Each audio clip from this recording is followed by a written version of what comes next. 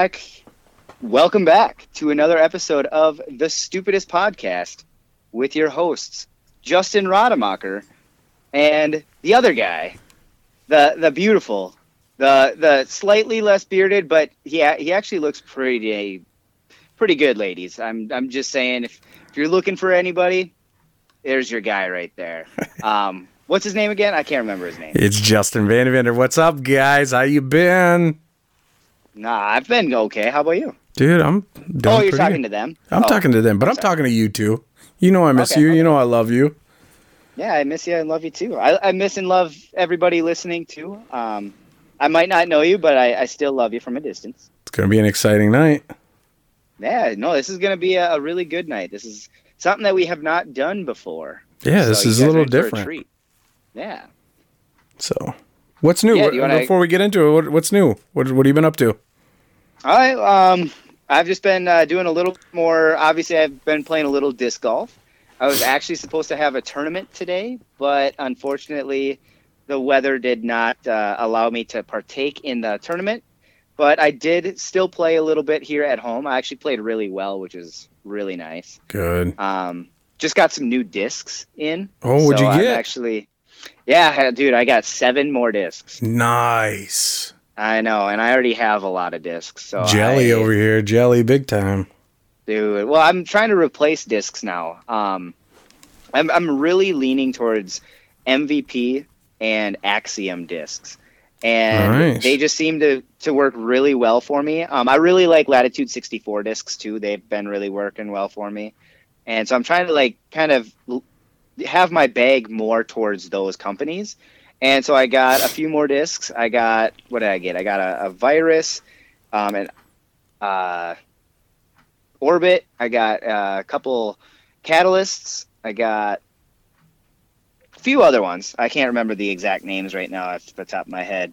But, yeah, I got a chance to throw, an Envy. That was a huge one for me. That's a throwing putter for me, which has actually helped a lot. It worked really well today. Nice. So...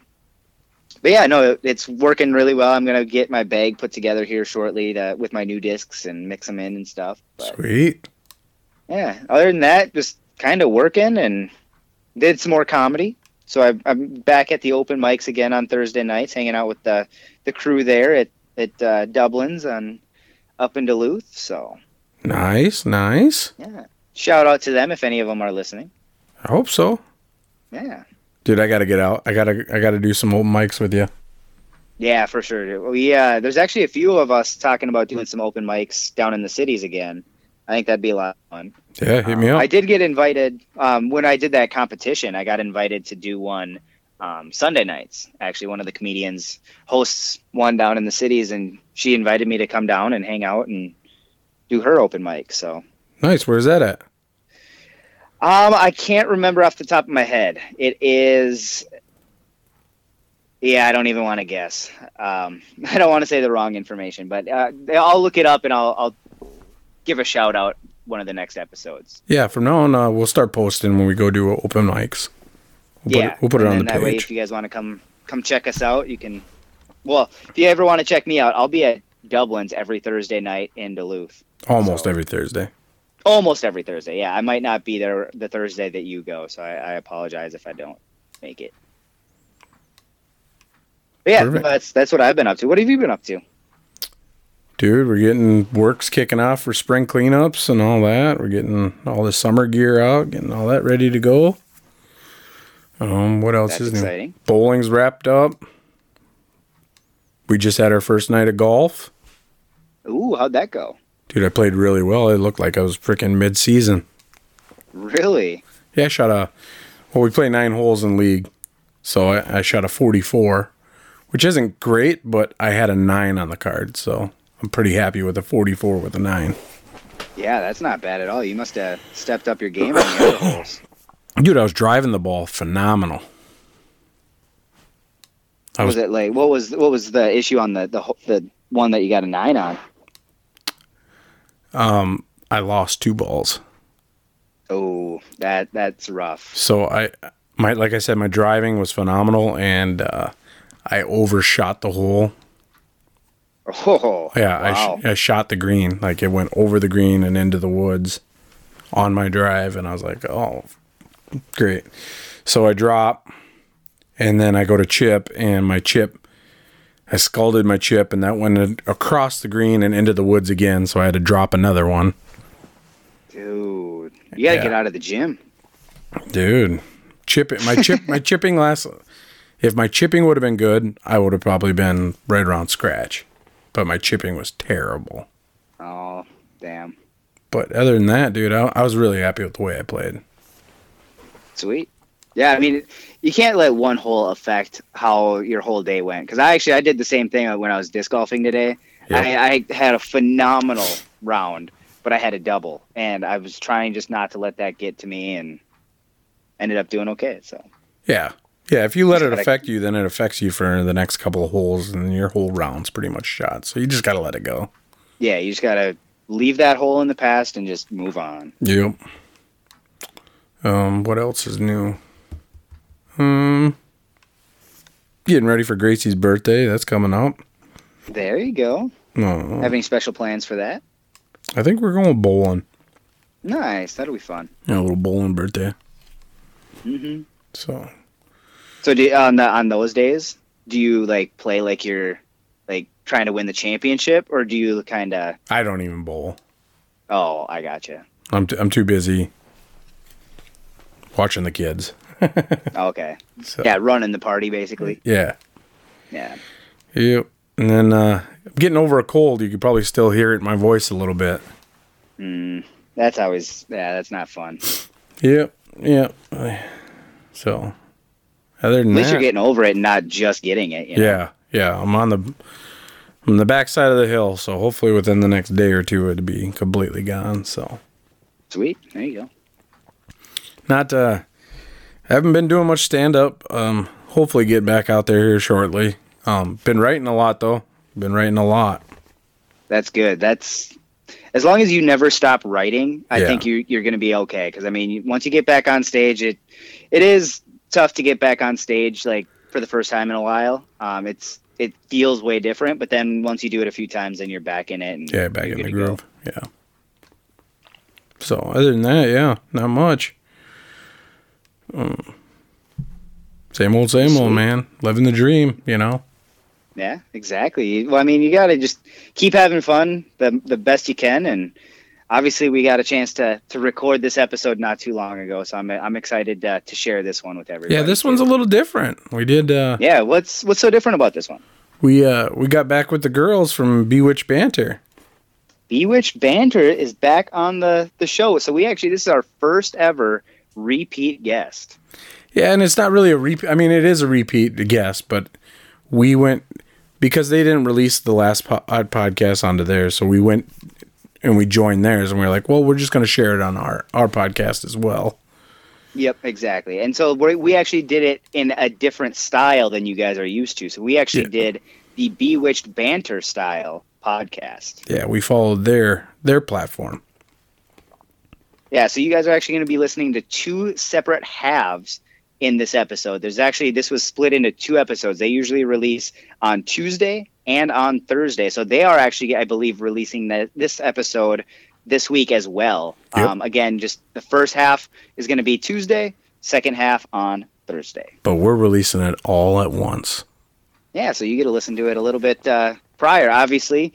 We want to have you guys listen to their podcast as well. So if you guys are ever interested in listening to that stuff, it's a great show. Like they know what they're doing. They do a lot of research, and it's just really good information, and it's just fun to listen to them. Yeah, it was a lot of fun to do too. Yeah, for sure. Like we had to do research on this. Yeah, we did all the homework pretty much. Yeah, we had stories. That's going to be in the second half that you guys will hear. But we had to get stories ready for this particular podcast because we ended up having the theme for this podcast, and their episode was prison romances. And so we had to look up a prison romance and talk about the story and go from there. Yep. And I like this. To be honest, I think our jokes came out a little easier doing it this style. It was, yeah, and it was interesting because we were able to work with the girls, obviously. So there was 4 of us, and we just really melded well together, and were able to work off each other really well, I think. Yeah, it was definitely fun. So so this first half that you guys are going to be listening to, you're actually going to be listening to the history of prison romances, and so this is actually their research. They did all the research on this half. Yeah, but it's the history and the psych behind the prison romance. It gets into the psyche of like what everybody's mindset is in something like this, like, because it obviously doesn't happen all the time, but when it does, they dived into like what it's like in that kind of a situation. Yeah, they dive into the psyche on how somebody can actually do this. Yep. So it's pretty interesting. It's actually really good. It's a good listen. And I'm excited to hear how their edit compares to ours. Oh, yeah. I'm going to be listening to both of them just to kind of see the differences. I think it's going to be interesting to see the editing techniques. I think it's going to be night and day. Oh, for sure. It's going to be fun. Oh, yeah, for sure. So I think, should we just get into the first half and learn about the psyche and the history of prison romances? Yeah, I think let's get into it. Sweet. So enjoy, guys. No further ado, here is the first part of the episode. You're listening to Bewitched Banter. I'm Krista, and this is my best skeptical friend, Amy. And we have 2 other people joining us in-house today. Do you guys want to introduce yourselves? Yeah. This is Justin Vandeventer. And this is Justin Rademacher. And we're with the Stupidest Podcast, here to join Bewitched Banter. Yes, so excited. So we got 2 Justins. Do you want to tell us your nicknames to make life a little bit easier for the listeners? I'm Vandy. And I'm Roddy. Roddy, okay. So me and Vandy go way back. Like back to Meth Vernon days. Small town Indiana of 7,000 people. We know each other from middle school. Yep. 7th grade. Mm-hmm. And we kind of reconnected through both of us doing a podcast. So you reached out to me first. Yeah, I saw you on Facebook. Yeah. Oh, oops. Pardon. Gotta turn off field work. See, Roddy, they'd edit this out. I leave this in. Oh, yeah, we're keeping this. Yeah, we do a little clap thing so we remember where to edit.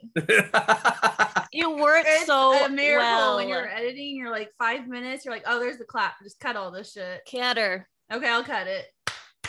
So we go way back, and we're talking about Meth Vernon, right? Yeah. Tell us more about Meth Vernon. What was it like to grow up there? And why do you call it Meth Vernon? My experience is way different than Amy's from what I've heard. Well, what's your experience? I loved it. I love Mount Vernon too, but I love to throw shade at Mount Vernon. Yeah. I mean, I think I love it because of the people and my friends I met there. But for me, I think living in a small town kind of drove me crazy. Like it was such a small town that if you got in trouble at a friend's house, you were in trouble by the time you got back home. Yeah. Like everyone knew about it. I mean, I literally got in trouble for being drunk in a park across from the police station, and one of the cops heard it on like the radio. Yeah. He came and like saved me because he was my tennis coach. Like that's how small our town was. Nice. Yeah. Dang. You better get your butt home. Yeah, but we call it Meth Vernon. Well, me and your friends. Because it's number 1 in the tri-state for meth. Jesus. Was it really? Yeah, well, it used to be. I don't know if it's still number 1 today. I haven't checked. I guess I don't know. I left in 7th grade, so. Yeah, it's been a while. But moving on, you guys want to talk about your podcast? Yeah, tell us about the Stupidest Podcast. How did you 2 get this together? Me and Roddy used to work together, and then we always wanted to do something together, and we started doing stand-up and emceeing and all this, and then I don't know. How do you think we got it together, Roddy?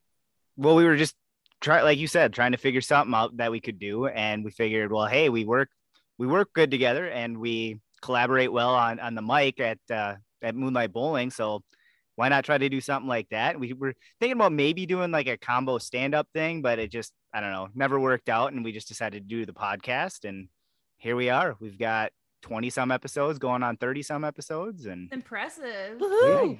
30 episode I'm 30 doing a just round came of out. applause. Well, you gotta Nice. tell our listeners what your podcast is about, though. Yeah. I mean, it's much stupid, but what is it about? The stupidest. What is the stupidest thing ever? Podcast ever. pretty much about anything and everything. We just kind of ask each other questions, and then we break down in from there, and then we fall off topic. Yeah. Sounds about we right. fall off. Yeah, we fall off topic quite a bit. That's basically the whole point of it, is to see how far off and how long we can stay far off, and just And then try to find our way back. Ooh. I feel like teachers Sometimes did that growing up, like, or that was like the trick growing up, is like, how can you get your teacher to talk about anything other than what they want to teach? And math. Yeah, you're like, how do we get them to talk about something else? And then watch the clock and be like, all right, 15 more minutes, we can keep them going. Yeah, exactly. We're really invested in your life. I really feel like my college kids do that to me.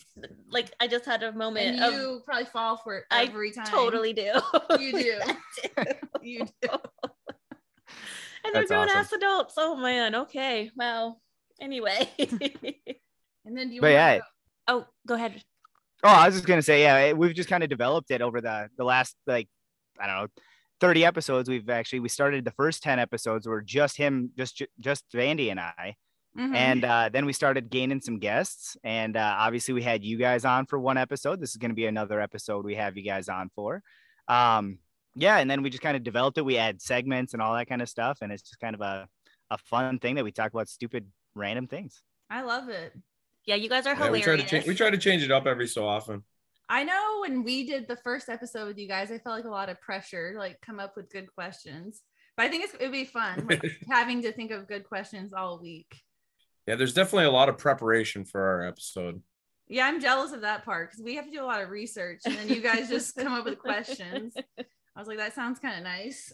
We might steal your guys' idea. Your format. Well, we put you guys to work for this episode. So thank you so much for having us again, and for doing the work that we normally do. So you took some off our plate, Amy's plate in this episode. But yeah, Bewitched Banter, man, it was born on a February afternoon.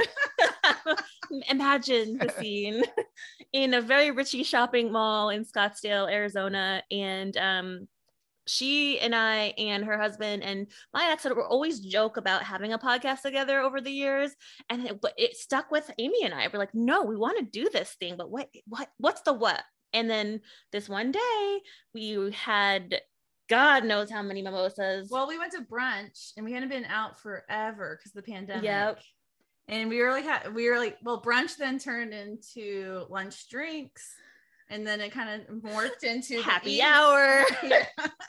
And then at the end of the night, that's kind of when we came up with the premise. Yeah, we were really sloshed at this pizza place that we thought was amazing at the time, which is actually disgusting.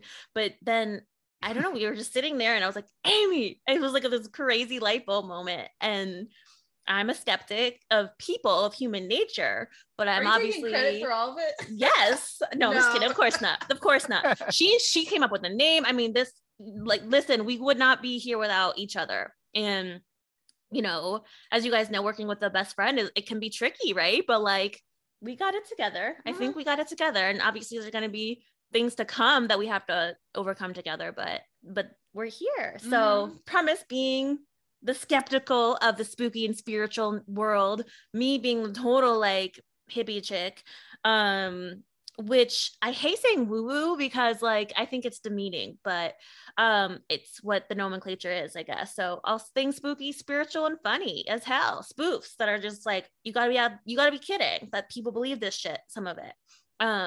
And we like to cover shitty people. Oh yeah. Yeah. The end of the a day. lot of shitty people.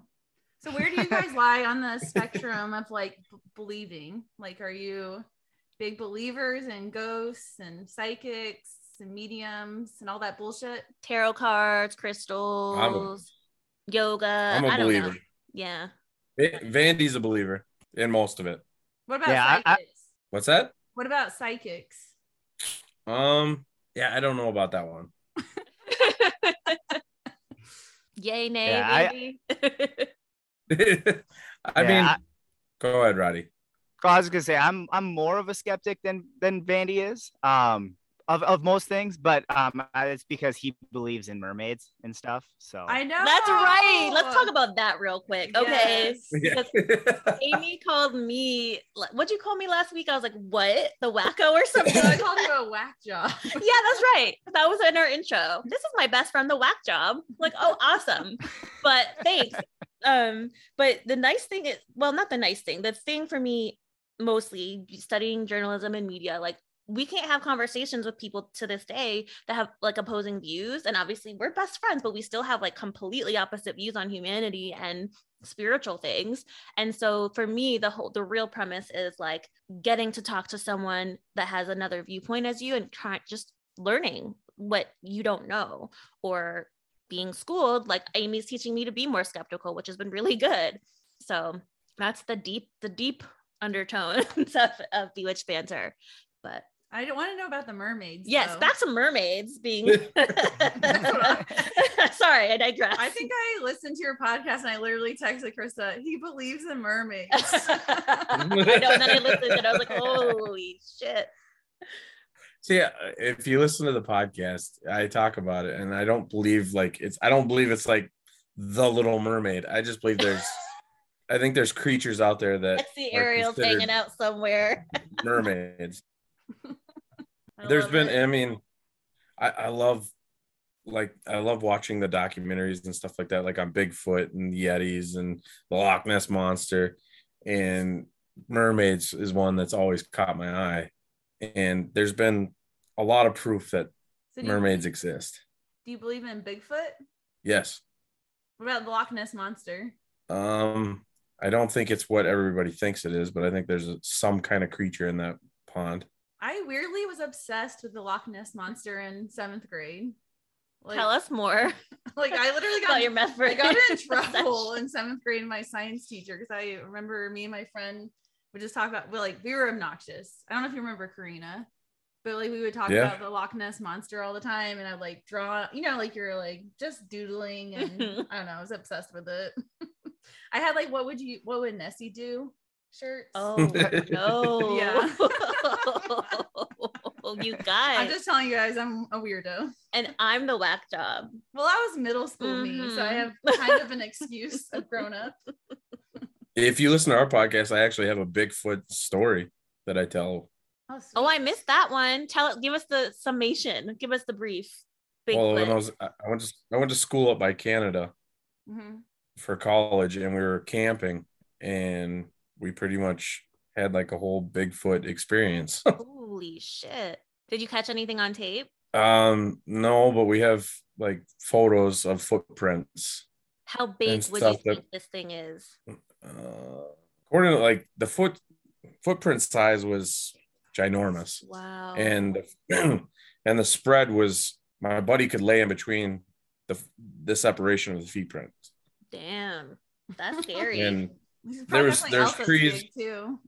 There's tree branches.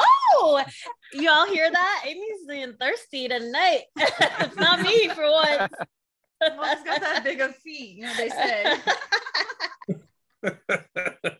Well, that means he's got big shoes, though, right? That's all it means, right? And big hands. Yeah, that's what I thought. Yeah.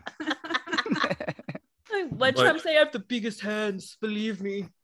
But pretty much all we found out, like after we got up the next morning, we found footprints, and he was close to the campsite that we were at, and there was trees probably in 3-inch diameter snapped like toothpicks. No thanks, I'm out. Yeah, it was pretty freaky. I mean, if you listen to the podcast, I tell it like there's heavy breathing, shit like that we could hear. What episode ish, if you remember off the top of your head? Tell everybody where we can find this Bigfoot story. We can cut it. Roddy, it had to have been the sci-fi one, so one of the more recent ones, so like 27, 28. Yeah, we talk about it in that one, and then I think we talk about it in like one of our first 5. Yeah, something like that. Got it. And Roddy, you weren't there for this version? No, I was not there for that. And just so everybody knows, so Vandy and I are both from Minnesota, and so I'm assuming this was in northern Minnesota, like your school was like up by Canada in this area, right? Yeah, it was up by you. Yeah, I just wanted to make sure that everybody like kind of understood the area we were talking about. Yes. Yep. Our Justin's friends are in the Midwest boys, and then we're in hot ass Phoenix. So yep. Desert girls. Mm-hmm. Yeah, it snowed today in Duluth. So where I'm at. Yeah. Yep. No. I was just about to say, like, we're doing video chat right now, and you guys are in short sleeves, probably hot. We're freezing up here. It's gonna hit like 20 degrees tonight.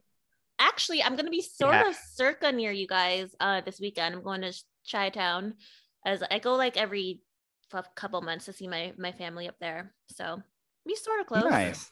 Freezing my ass off, but you know, it's fine. I have to dig out my semi-winter coat. I don't even have winter clothes anymore. I don't either. I realized the other day I don't own a jacket. Oh my God. I probably should get one soon. Yeah. I think I've decided that I'm only going to have winter clothes from now on, because I don't think we're going to have a summer this year. Like it's already April and we're having snow. Like it's insane. When does summer start for you guys? Like summer weather, like June? Usually, yeah. About June. Like it's usually starting to be spring by now, but like it's not. We still have about a foot. We still have about a foot of snow in our yard. Like I was playing disc golf in the snow. You do. I don't. Yeah. I'm up in. Yeah, I'm up a little further north. I'm by Duluth, and he's towards the city. So Roddy's about 3 hours north of where I live. Okay, cool. Wow. We forgot to even tell what topic we're discussing today. Oh yeah, sorry. So along the lines of spoof scams and shitty people, we are covering prison lovers. I can't wait. And I'll be covering particularly the psychology of that. And I think you guys each have a tale of prison lovers. I know, I can't wait to hear your guys' stories. And we gave you guys homework this time. Yep. Yeah, I literally felt like I was like in college English class or something. I know, like that. It does. Roddy goes, look at my homework, guy. I feel like I even highlighted. Look. Oh, nice. Good job, fellas. I do that. Yeah, too. I didn't highlight. I did like book notes. Like, how did I cheat in college? Because I need to learn how to do that again. Mm-hmm. Oh my God. Control F, godsend. Yeah. Listen, what would we do without Google? And hell no, I wouldn't have passed. No way. Like the fact that you used to have to go to the library and like read through the books. No, I'm like, that sounds like hell. No. I wasn't cut out for that. Why isn't there a movie on this? Yeah, that's what I would say. Or Spark Notes. Well, did you guys use Spark or Cliff Notes? And I remember in high school. Cliff Notes. I did Cliff Notes all the time. I think that's the only way I graduated. Yeah, for when we had to learn about Shakespeare, I could not, for the life of me, make myself read it. So I was like, Cliff Notes, here we come. Oh yeah, Spark Notes. Yeah, I like Shakespeare. Absolutely. Well, sweet. Who wants to go first? Well, Krista is gonna dive in. Yeah, we'll dive into our history. I gotta pull it up, so you guys chit chat while I get it up. Not dirty intention with that. Oh no, look. Oh fuck. Can you guys? What happened? Oh, my thing went out for a hot second. Oh, the internet was saying it's unstable. It's not like Amy's, but it's still the same provider, so they suck. Oh, nice. Yeah, last time if people listen to ours of our last episode on our podcast, they can see how many times that we dropped out. Oh really? My God, did they have a contest or something? Like, I think you could play a drinking game with it. Yeah. Oh, is that bad? Yikes. Well, like we said, people actually loved it. Oh, I'm sure. It makes us happy. Well, I mean, it's we don't edit anything out, so it's like it's real. Everything that happens is in real time. So that's how I like it, because we always have the loon clock. You'll probably hear that in a bit. Oh yeah, I remember you guys saying that. Oh yeah, I love that. Yep. All right, just give me 1 second. We're getting there. We did a whole folder for crossovers with just you guys. You should be honored. Dang. Well, I appreciate you guys having us on. This is fun, and it was really interesting, like finding this story. The story is something that I wouldn't have found otherwise. So yeah, this definitely wouldn't have been something I would have looked up. Yeah, it's kind of fun when you're like researching a topic and then you find like the perfect story. Like, because for sometimes when we do like topics, I find it's hard. Like, what kind of story am I going to find that has to do with like Ouija board or something really random we've done? And then when you find it, you're like, oh, this is gold. You get really excited. Totes my goats. All right, so I found it. It's finally up. But yeah, Amy's Ouija board story was amazing. Check it out if you guys haven't listening, because it was just like wild. The drunk jury is in there and Ouija, it's wild. All right. Sweet. Y'all ready for this psych behind? I am ready. I called this Fallen for Felons. Ooh, catchy. Woo, my alliteration. All right, so before we dive down to Darkness Drive, which has become the nature of Bewitched Banter, I wanted to ask everybody, let's start with the Justin, since you're our guests, give us like 3 to 5 traits that you would want in a partner. Just like, qualities. Go ahead, Roddy. Well, my first quality would be they need to be in prison. Yes. Then you are perfect. Dude, that's your last 5. You already described like your last 5 relationships. Oh yeah, no, yeah. Well, it's because of me. Like if they get in a relationship with me and they end up going crazy, and it's a whole thing. Committing some crime. Yeah, it was like they were crazy. Oh yeah, yeah. I love it. Yeah. It's usually something like damage to a car or flat tire. Don't piss us ladies off, man. Don't do it. No, I've never had anything that bad happen. Luckily, there's still time. I mean, I'm a single guy, so I mean, it's bound to happen, right? There's a lot of crazy people out there, men and women included. So, man, I don't know. I don't really look for like anything. Obviously, I want the person that I'm looking for. I want to be attracted to them. I want to be able to have them have a really good personality that either fits or complements mine. They don't necessarily have to have the same interests as me, but as long as they're passionate about something, I love passion and seeing that in anything. Like I'm passionate about disc golf and comedy and the podcast and stuff like that. And so it's just really nice to see passion, whether it be, I don't know, music or sports or whatever. Like if I see passion, that's a good vibe for me. Otherwise there's not really anything in particular. Like I'm not looking for any like physical traits that it have to be there. You don't have a type, anything like that. I don't necessarily have a type. Like you can be anything, anybody, as long as we connect and you have a good personality and there's an attraction. Like let's try it out. Nice. Yeah. Okay, Vandy, your turn. You're up. What's your dating show pitch? I as shallow as it is, I got to be attracted. There's got to be some kind of attraction. That's shallow. That's not shallow. Well, I think I was telling you. Somebody, my therapist was telling me like a while back. She's like, you don't sacrifice that. Like don't do that. Don't just like say, right. You know what I mean? So not shallow is my point. Yeah, I got to be attracted. Honest, trustworthy, fun, easy to talk to. Someone that I want to talk to. That'd be important. You're gonna be like, shut up, bitch. Yeah, right. Throw a sock in it. Make me a sandwich. Make me a fuck. Oh my god. Bitch. See, they get it. Oh my god. Okay. Somebody I look forward to coming home to. Aww. All right. Man, I want somebody that I hate having to spend time with. Yeah, they're just a miserable person. Miserable human. They bring out the worst in you. All right, Ames. Even though you're married, what are you? And then, oh, sorry. Keep going. I apologize. Go ahead.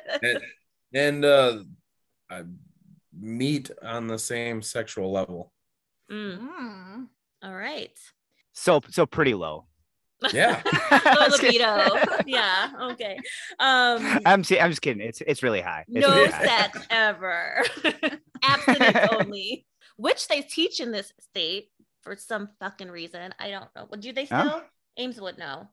I did not teach sex ed, thankfully. Thank God she got out of that. My kids would tell me about it, and I would always be like, "Can you please stop? I don't want to hear about this from 7th graders. Please stop." Did you hear about those teachers? Did you hear about those teachers down south that are teaching like 5-year-olds about sex ed? No. Why? Wow. I feel like I would go over their head. I mean, they should know the proper anatomical body parts for sure. I think it's Florida. Like they're literally passing a law right now because of it. Wow. Because they were teaching like kindergartners about sex ed. I mean, we started in Connecticut in 5th grade. I'll never forget that. They separated the girls and the boys. Oh, yeah, that's a little different. 5-year-old. That's like half the age. Yeah, that's a good point. Yeah, 5th grade is like 10 years old, isn't it? Yeah, I think you're right. Yep, it's 10. I feel like though kindergartners wouldn't even really understand. Yeah, I don't think so either. But there's teachers like walking out and quitting. Like, if I can't talk to my students about sex. Well, where did you hear this story though? Yeah, is this fake news? Where's your sources? It's all. I don't know. I've read it all over. I'll have to look into it. I mean, dang. I mean, there's. I think it's based out of Florida, which surprises me because they're pretty. They're very religious, yeah, because they don't want them teaching like critical race theory. You can teach that, and now they just passed. You can't talk about LGBTQ plus anything. Anyway, we digress. No, I literally I learned about sex ed actually on our podcast. I just learned it like a couple episodes ago. Female orgasm. Yeah. I'll have to tune into that episode to learn a little bit myself. Yeah, we had a sex ed. I brought in a diagram for him and everything, pictures. Oh my God, I love it. Book. Here's a banana. Sex ed here's a condom. Yeah, I brought it. Yep, I brought in the banana. No, he put it on me. Oh, real life practicality. Okay. All right. So, Ames, sex at the top of your list. Well, I've been with my husband for like almost a decade, so it's kind of hard for me to think of this kind of stuff. But I would say I haven't really had to like think about that for a while. But I guess I'm pretty sure in our last episode you said, "Well, in my next husband, this is what I want." Oh yes, I did. I did say my next husband will have a lot of money. Oh, you did, yes. She's the only smart one that killed Putin.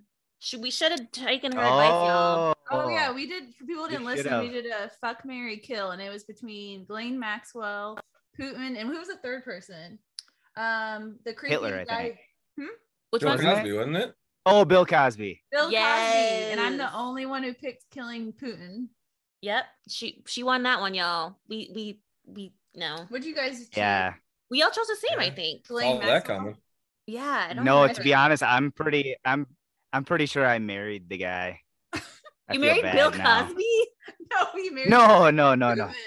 Oh yeah, we all married Putin. Remember, because we wanted to be royalty. Yeah. That's what it was. I was the one who chose killing him. You were smart, girl. Mm-hmm. Shit, we may not have a war. Damn it, Amy! If only you assassinated Putin. All right, so I think you said he was supposed to be rich. Your next husband, right? No, I said next marriage. I was joking. Next marriage is for love. Or this marriage was for love. The second one's for money. That's right. That's right. That's right. Yeah. That's what you said. I made sure to say it really loud so you could hear me. Oh my gosh. Second that. Second that for me. But okay, so obviously these are all traits like normal people would look for. Most people don't necessarily off the bat say prison. I want a partner in prison. The guy I can never see. I mean, I guess if you're a very independent person, having a prison like partner would be ideal because you could only probably see them for a few hours every week. Oh, there's some psych on it, and we're gonna get to it. So obviously, you know, most of us, we want to be respected, we want to be loved, the person's good looking, conversation, intelligence, you know, mutual respect, among things at the top of the list of most people. However, there's a lot of people who actually are actively seeking a partner behind bars. And think back to all the horrific serial killers, which you guys are going to cover some of them, I think. So we have Ted Bundy, Scott Peterson, Charlie Manson, Richard Ramirez. These are all horrific human beings that committed disgusting acts of violence and just like subhuman, basically, I think, for the types of crimes they committed were just that horrific. But they all had one thing in common, in that they had not prisoner daddies, but prisoner ladies. So they had fangirls coming out the woodwork, all of these men. And even Scott Peterson, and I think Charlie Manson. I don't know the name Scott Peterson. Oh, you know, so Lacey Peterson was his wife that he was convicted of murdering, of her and her their unborn son. Was this recent or 90s, right, guys? You guys know the story? Yeah, 90s. Okay. And it happened in Modesto, California, and it's really sad. It's horrific. But I assumed if his name is on the list, he's not a stellar guy. He's just what I'm looking for. But he received a marriage proposal while in prison after being convicted of killing his wife and unborn child. Did he meet this said woman beforehand? No, this bitch just wrote him and sent in a marriage proposal. I can't fathom how that could, like, the slightest bit how you could be attracted to that. Like, ooh, I love the suspense knowing maybe my husband will kill me tonight. Yeah, well, I've sent off like 10 of them and I haven't gotten a response. I mean, it's depressing when they say no. It is. Oh, I can't even get somebody in prison to marry me. Yeah, I can't even get a serial killer. What's wrong with me? Well, we probably are all asking how the fuck, why the fuck, who the fuck are these people? There is an actual phenomenon in psychology, which is a real paraphilia called hybristophilia. And this is where people become sexually aroused by being with a partner convicted of a severe crime, such as rape, murder, or armed robbery. What was it called again? Hybristophilia. Okay. And it's an actual diagnosed thing, aka the Bonnie and Clyde syndrome. It was referenced to several times, where, like, you know, that story, they were on the run and robbing banks and getting off on it, getting away with it, and getting off.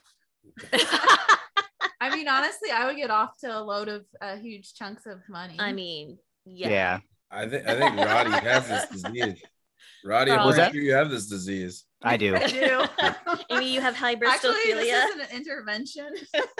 Yeah. I knew they didn't just want to talk to us. I was right. Yeah. Chris brought in backup as like the Justins are my enforcer. Yeah, and she's like, yeah, what's Dr. Phil doing here? Collaborate tonight. Actually, no, we're gonna record this as your intervention. That was entertaining. You dressed for the occasion, Roddy. Oh yeah. I'm all orange on, like my son. Oh yeah, you do. You do. Orange is the new black. Yeah, for Amy. I've actually decided I'm gonna put this whole conversation, this whole episode is actually going on my dating profile. So. Perfect. Well, that's perfect that you bring dating profiles up there, Roddy, because in addition to hybristophilia, there's actually motherfucking websites, if y'all didn't know about this, such as Bewitched Banter's trademarked prisoner daddies. It's ours. We're trademarking this. No, it's just kidding. It's a reference to one time Amy was like something about prisoner daddies, and we're like, trademark it. Turns out there's an actual fucking app, a dating app for people seeking prisoners. Okay. It's an app? Several. What? We have Canadian. I'm on it. Wow. Canadian. Oh shit, there is. No, I'm on it too. Like I said, I've sent in 10 proposals. I haven't got a response yet. I've left for some handcuffs with Daddy. I would totally love to be on their, okay, I don't agree with it, but it'd be kind of fun to be on their marketing campaign. Like kind of the slogans, you know what I mean? It would be a blast. That would be a blast. That would be. Like, will Daddy handcuff you tonight? What was it? I mean, you can have so much fun with it. This bitch is thirsty tonight. I dig it. Okay. So sites including Canadian Inmates Connect, prisonpenpals.com. Prison pen pals? Literally. That's the one I'm on. Let's go look them up right now. That's sad if you need a pen pal partner at this stage of life. Convict. Go out and meet some people. Convictmailbag.com. What is it? Sorry, it's so funny. Convictmailbag.com. Mailbag? Yeah, like a bag of mail. Yeah. Sounds like Blue's Clues. It sounds like these people have like a turn on for penmanship. Oh, and then finally, Well, I don't think they can do much else. .com. Wait, what'd you say? I don't think they can do much else other than pen pals. I know, that's what I'm saying. I'm like, ooh, look at his handwriting. Oh, it's slanted to the left. It's just really getting hot and bothered. Look at those exclamation marks. Look at those exclamation marks. Oh, God. He really wants it. Those 5 exclamation marks. Oh my God. He's using cursive in XO. everything. He signed it XO.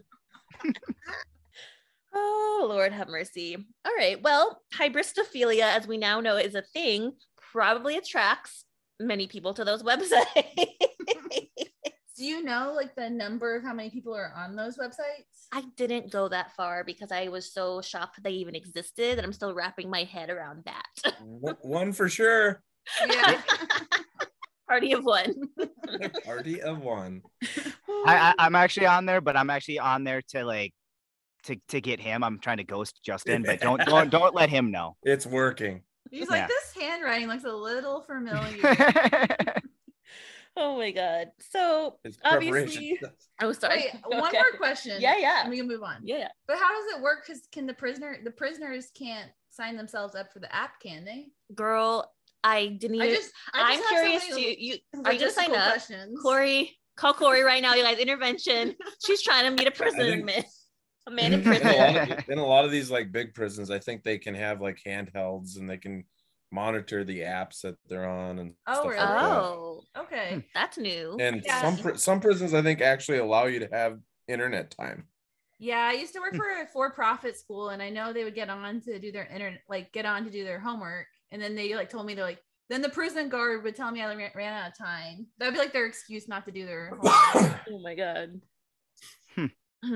Sorry, excuse me. Yeah, I'll have to do my own research. I have so many questions about this app. Yeah, well, sorry. I wasn't looking for an inmate, so apparently you are. I guess I can get on there and be a wing woman for you. Help you out. So Bonnie and Clyde syndrome is, like I said, a diagnostic thing on the American Psychiatry's DSM-5, and it notes that this condition may, shocker, interfere with normal sexual relationships. I wonder how. But there's a Psychology Today article by Robert T. Mueller. He's a PhD and professor of psychology at NYU. And he wanted to remind everyone that, deeming these douchebags as hot, like Scott Peterson and like Charlie Manson's of the world, they were like dubbed as hot in the media. And Ted Bundy, he said, huh? That's my story tonight. Charles Manson. Oh yeah, excited. He's a scary motherfucker, dude. Oof. Anyway, this psychologist said, in reference to when the Ted Bundy movie came out with not Channing Tatum, oh my God, the one that played his life, I know it. Zac Efron. Thank you. Yes, that's it. Thank you, Roddy. That's the one. So this is what he's referencing, the psychologist. He said, quote, "I've seen a lot of talk about Ted Bundy's alleged hotness, and I would like to gently remind everyone that there are literally thousands," this is kind of a diss, "of other hot men depicted on the streaming service, almost all of whom are not convicted serial killers and murderers," end quotes. So Amy, valid point. In case you didn't know, there's plenty of other eligible bachelors not on prisondaddy.com. Maybe you ditch Bewitched Banter and just make your own dating app. That's what I'm saying. Yeah. It's Prison Daddies. That's why you trademarked it. It's ours. We own it. We own the rights. All right. So do men fall for ladies in prison? What do y'all think? I would say probably. Yeah, absolutely. Oh, it's got to happen. Yeah. Absolutely. I would say probably not as much. Not okay. And I'm gonna say twice. I'm gonna say twice as much. Okay. Ooh, I'm not gonna say twice. I'm gonna say like probably, I don't know, 75% of. No. It's twice as much, dude. There's way too many whacked out weird dudes out there than there are whacked out women. Interesting. There's a lot of lonely dudes out in the world. Oh, that's my daughter. Come here. So we're saying how many in comparison to women wanting men in prison? Yeah, exactly. So obviously the majority of the coverage talks about ladies writing men in prison. I'm asking if men write to women or fall in love with women inmates. I think they not as much, because there's probably not as many women who have like the same kind of fame and following. Okay. So I feel like a lot of women don't commit like mass crimes, like casualties. Okay. Fellas, do you want to change your answer? No, I think it's double. I think it's twice as much. You're doubling down on the double down. There's way too many weird single crazy dudes out there. And lonely guys. Oh yeah, lonely guys. Sad. Okay, but let me clear the record straight. In fact, Amy's initial response, some probably, is correct. So there was a Daily Mail study, or a study that was written about in the Daily Mail in a 2016 article. And it shows that prison guards and other correctional workers usually feel the attraction more by females in those roles, in prison roles, makes sense, than male in those similar roles. I can see that. And this study was by Dr. Philippe Benson at the University of Montreal, kind of close to you guys. No, is Montreal not near you? I don't know. I don't know my geography. Sorry. Yeah. I don't know my geography either. Somewhere near Boats, Canada. Whereabouts? Yeah. Okay, so these are just a few little snippets. Hybristophilia sees people attracted to those that carry out criminal acts, as I covered. This study focused on 300 cases of prison workers in the US and Europe, and it found that female workers, as I said, are more affected by the behavior than males. They assume, they being researchers of this study, surmise that this may be due to the roles that female workers carry out. And the prison administrators should provide more training on the issue. So to me, that's like a blanket statement saying that females are like more nurturing, basically. And I think we tend to make excuses maybe more for bad behavior than if like a dude is like, that bitch is crazy, he'll probably just like walk away. You know what I mean? Mm-hmm. That's my really doctoral take. Well, you're kind of saying that. Not me. I give him like 4 or 5 years. Yeah. You're saying that prison guards are basically falling in love with the women in jail. Yep, and not just prison guards. We're gonna get to other people. So that makes sense to me, because I could see them developing relationships with them. Yeah. Well, I was gonna say is just, I feel like maybe the women think that they can change them. Like, oh, they've done that in the past, but that's maybe something that I can change about them. That's true. Yep. Women love a project. Oh, you guys are right on it. The next point. So from this Psychology Today article, another psychologist named Amy Rocock, she had been in the prison industry or the prison system for 28 years. She says there are actually 3 types of categories of who and what gets attracted to inmates. And again, typically it's women being attracted and instead of men in prison. So 1, nurturing. They feel they can save someone, right? I think Roddy just said that. Number 2, they're seeking protection. They want someone who is considered tough, rough, and quote unquote manly, because this gives the illusion that the person in question or the inmate in question can protect them. And then that's number 3, rebellious. They want somebody who they can live a vicarious, rebellious life with, typically that bad boy image. But who can't pay their bills. Right. Because you're in prison. Exactly. Yeah. I want a bad boy, but the government has to supply him with he's got a nice apartment. He's got a nice 1-bedroom apartment. Yeah. That he shares. That he shares. Yeah. You got a bunk bed. Pretty sweet. Oh my God. You got bunk bed pals. That's what I'm looking for in a partner. Oh my God. Yeah, but I got the top bunk. Top We're only. at the top bunk. Yeah. Totally. Don't drop the soap. Oh no. Oh boy, that's not funny. Okay, so there's another book named Women Who Love Men Who Kill. And this goes on to this was by Sheila Eisenberg. She interviews dozens of women who are psychiatrists, lawyers, social workers, and prison guards who are all in the prison system or work within the prison system to see why women find some felons so fine.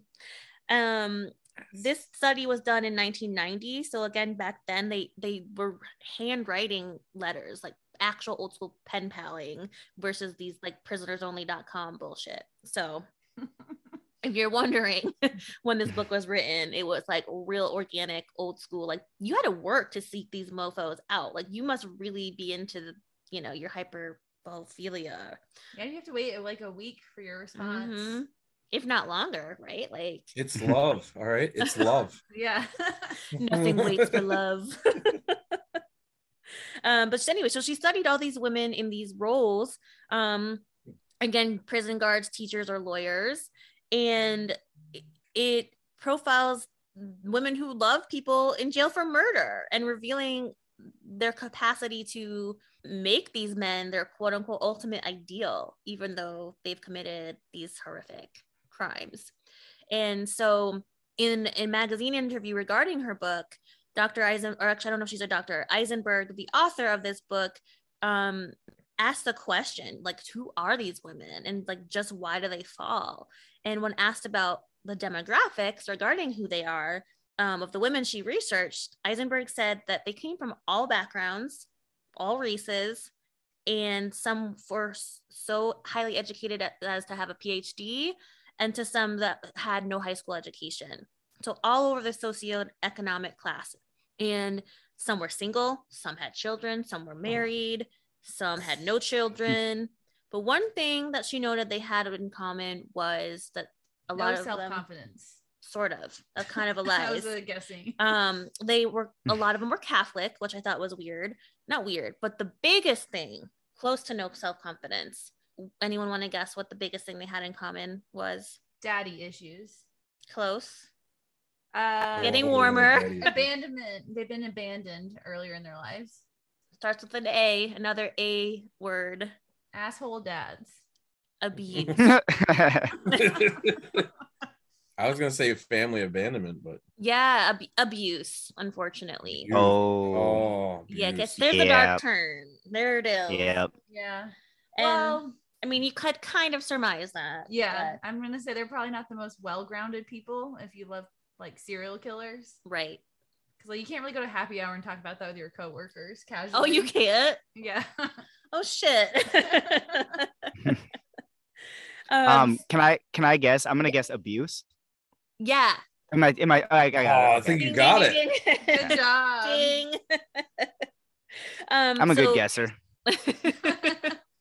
The Eisenberg, the author again of this book, who did this study, she said the real crux of the whole thing is that these women, who were all damaged, they were either damaged in their earlier lives, they've been abused either by their parents, their fathers, there's your daddy issues, their first husbands, their boyfriends, whatever, she said, whomever it was, they've been sexually abused, psychologically, emotionally abused, and every single woman I interviewed had been abused in the past.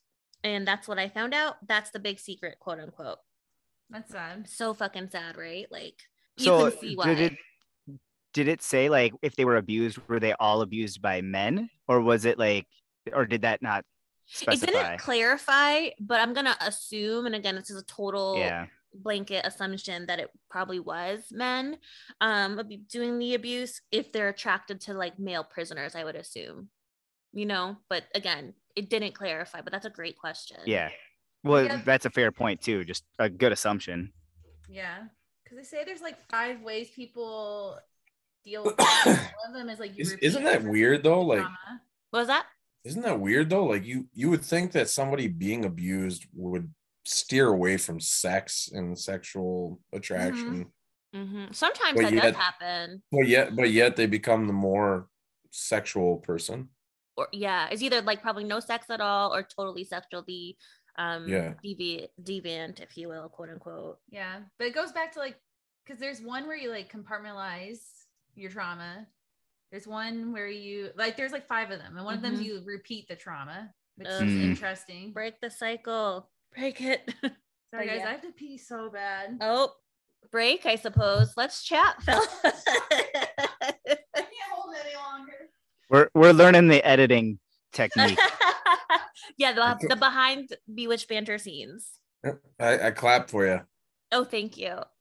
Yep. Sorry, I know this is long, but we're getting there.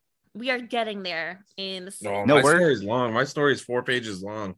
But I just found it so fascinating that like the subject we're on right now too, of like, how does one deal with said trauma? You know, it's like just wild. Yeah. Reading these stories, there's so many psychos out there. I'm so many fucking nuts. Yeah, it's gonna be it's gonna be interesting listening to both these stories, because mine isn't like a famous story. Mine is just one that I just happened to fall upon. No, we love those. We love those, Roddy, because those usually have the best, like, oh my god, like, yeah. This one has it's crazy because it's like I feel like it's more of a love story than it is anything about prison. So yeah, interesting. I'm pretty sure that for a love story, even though I'm a cynic of people. I feel like I can be happy again. Nice. I'm pretty sure Disney is actually going to pick up this story. Oh, really? Yeah, sure. yeah. That's probably. Are you fucking with us? Yes, oh my god! I was like, what? Well, Disney was a fucking asshole in real life, but anyway, that's another topic. All right. Most rich people are. Y'all want to do the clap-a-roo? Sure. All right. So where did we leave off? Okay. Eisenberg, the author of this book, who researched all these women in roles where they, could fall for male prisoners, said it's no big secret that they were all sharing past abuse in their lives. She went on to say, Eisenberg, that many women who find themselves in a relationship with men in prison feel a sense of control that they once lost, or maybe they never had. In there, he can't hurt them, essentially, is what she's trying to say. And so you're always in a state of control because you're the one on the outside, and he can't lay a finger on you physically. That kind of makes sense. You're free. You go on and you visit him. You decide how you want to see the person, when, how, where, and it's in obviously a controlled environment with guards watching. So you wouldn't be able to be physically abused. Now, could you be mentally abused still? Probably. But at least they wouldn't be able to be physically touched. And, I mean, that makes sense. All what you're saying. That makes a lot of sense. Yeah. I mean, it's interesting. I never even think of that. Right. Because to me, that'd be a turnoff. Oh, yeah. Like, okay, stick to the bars. Well, that would be a turn off. But also, like, the only time you could see your partner is when everyone's watching in a controlled environment. Yeah, no, thank you. But I guess for them, it's like means safety. Yep, exactly. And maybe then it's a turn on for them. Yeah. Yeah, for sure. The safety is. Some of these women, exactly. One thing I thought was also really fascinating, though, besides this particular paraphilia in general, it's like fascinating. That some of the women Eisenberg interviewed didn't even seem to feel guilt or remorse about loving a murderer or someone who has done such depraved things to other humans. And Eisenberg found that all the women found a way to rationalize what their prison daddy lovers did. He has a good heart. Right, yeah. Exactly. Or he's a changed man now, he found God, or he never meant to kill anybody. Like all these crazy. Or he was innocent. Right. Yep. All those types of narratives that the women tend to rationalize away the crimes that they've been found guilty of, and obviously said in prison. But it's like could turn it back to like you sought this person out. Right. Yeah. Yeah. Like, why? Let's unpack that. Like, their reputation is murderer, and then you purposely sought this person out for a relationship. Right. It's insane. There actually was one case about a juror who fell in love with the convicted murderer. What? And the murderer happened to kill an innocent older woman. And that's after seeing all the evidence. And she started out so good. Yeah. And she marked him as guilty, or she, in her vote. And still fell in love. And then she went back to interview him or speak with him after he got convicted and in prison. And she fell in love with him after knowing what he did. And she probably saw the actual physical evidence. They probably had pictures, right? Yeah. I'm assuming. Mm-hmm. And guess what she said? You guys nailed Somebody needs to look in her closet, because there's definitely probably some skeletons in there. Mm-hmm. Oh, yeah. She might be a murderer herself. Could be. Exactly. But she said he's changed. So if I'm looking for a date, can one of you guys just convict me of murder so that way I can finally find a date? Is that, Yeah, we might have. Is that what I got to do? Put you on PrisonerDaddy.com. You're having good luck by the sounds of it. You'll be our beta test. Okay. Done. I'm not gonna actually murder somebody though. You guys just convict me of it. Okay. Like, I don't want to actually do it. That's one thing I want to make clear. I don't want to actually. On the record. How do you murder this fake person? Yeah, let's get into that. Like, what weapon would you use? Well, I used the candlestick in the whatever room. In the study. In the study. Are you sure it wasn't the dining room? Colonel Mustard. Mrs. Butterworth. Isn't one of them named was her name Miss White? Isn't that one of those? Yeah. Yeah, there is. Yep. Miss Purple or something. No, Scarlet. Miss Plum. There it is. Oh, Plum. There was a Scarlet one. Yeah. Yes. That's I was Colonel Mustard Beard. Yeah, you do have it. I love it. Okay. Where was I? Sorry. Okay. So this juror claims her prisoner daddy lover has changed. Then there's also the famous story about a lawyer who got involved with her freaking client. Okay. I saw this story. Ethics on ethics of all sorts of wrong going on there, but how is she not banned from the bar? I mean, I don't understand. I almost picked that as a story. Oh, really? Oh, really? All Yeah. right. We'll cover it next time. On PrisonerDaddies.com. Part 2. I feel like we can do this a couple of times. Okay, so she fell in love with her client, and guess what? She helped him escape. Helped him escape? What? Yes. What? Yep. And she met him because they were pen pals. Wow. That's a good woman right there. Can we go back to the beginning? That's what I want in a relationship. I want a woman that'll help me break out from prison. Break out of jail, ride or die.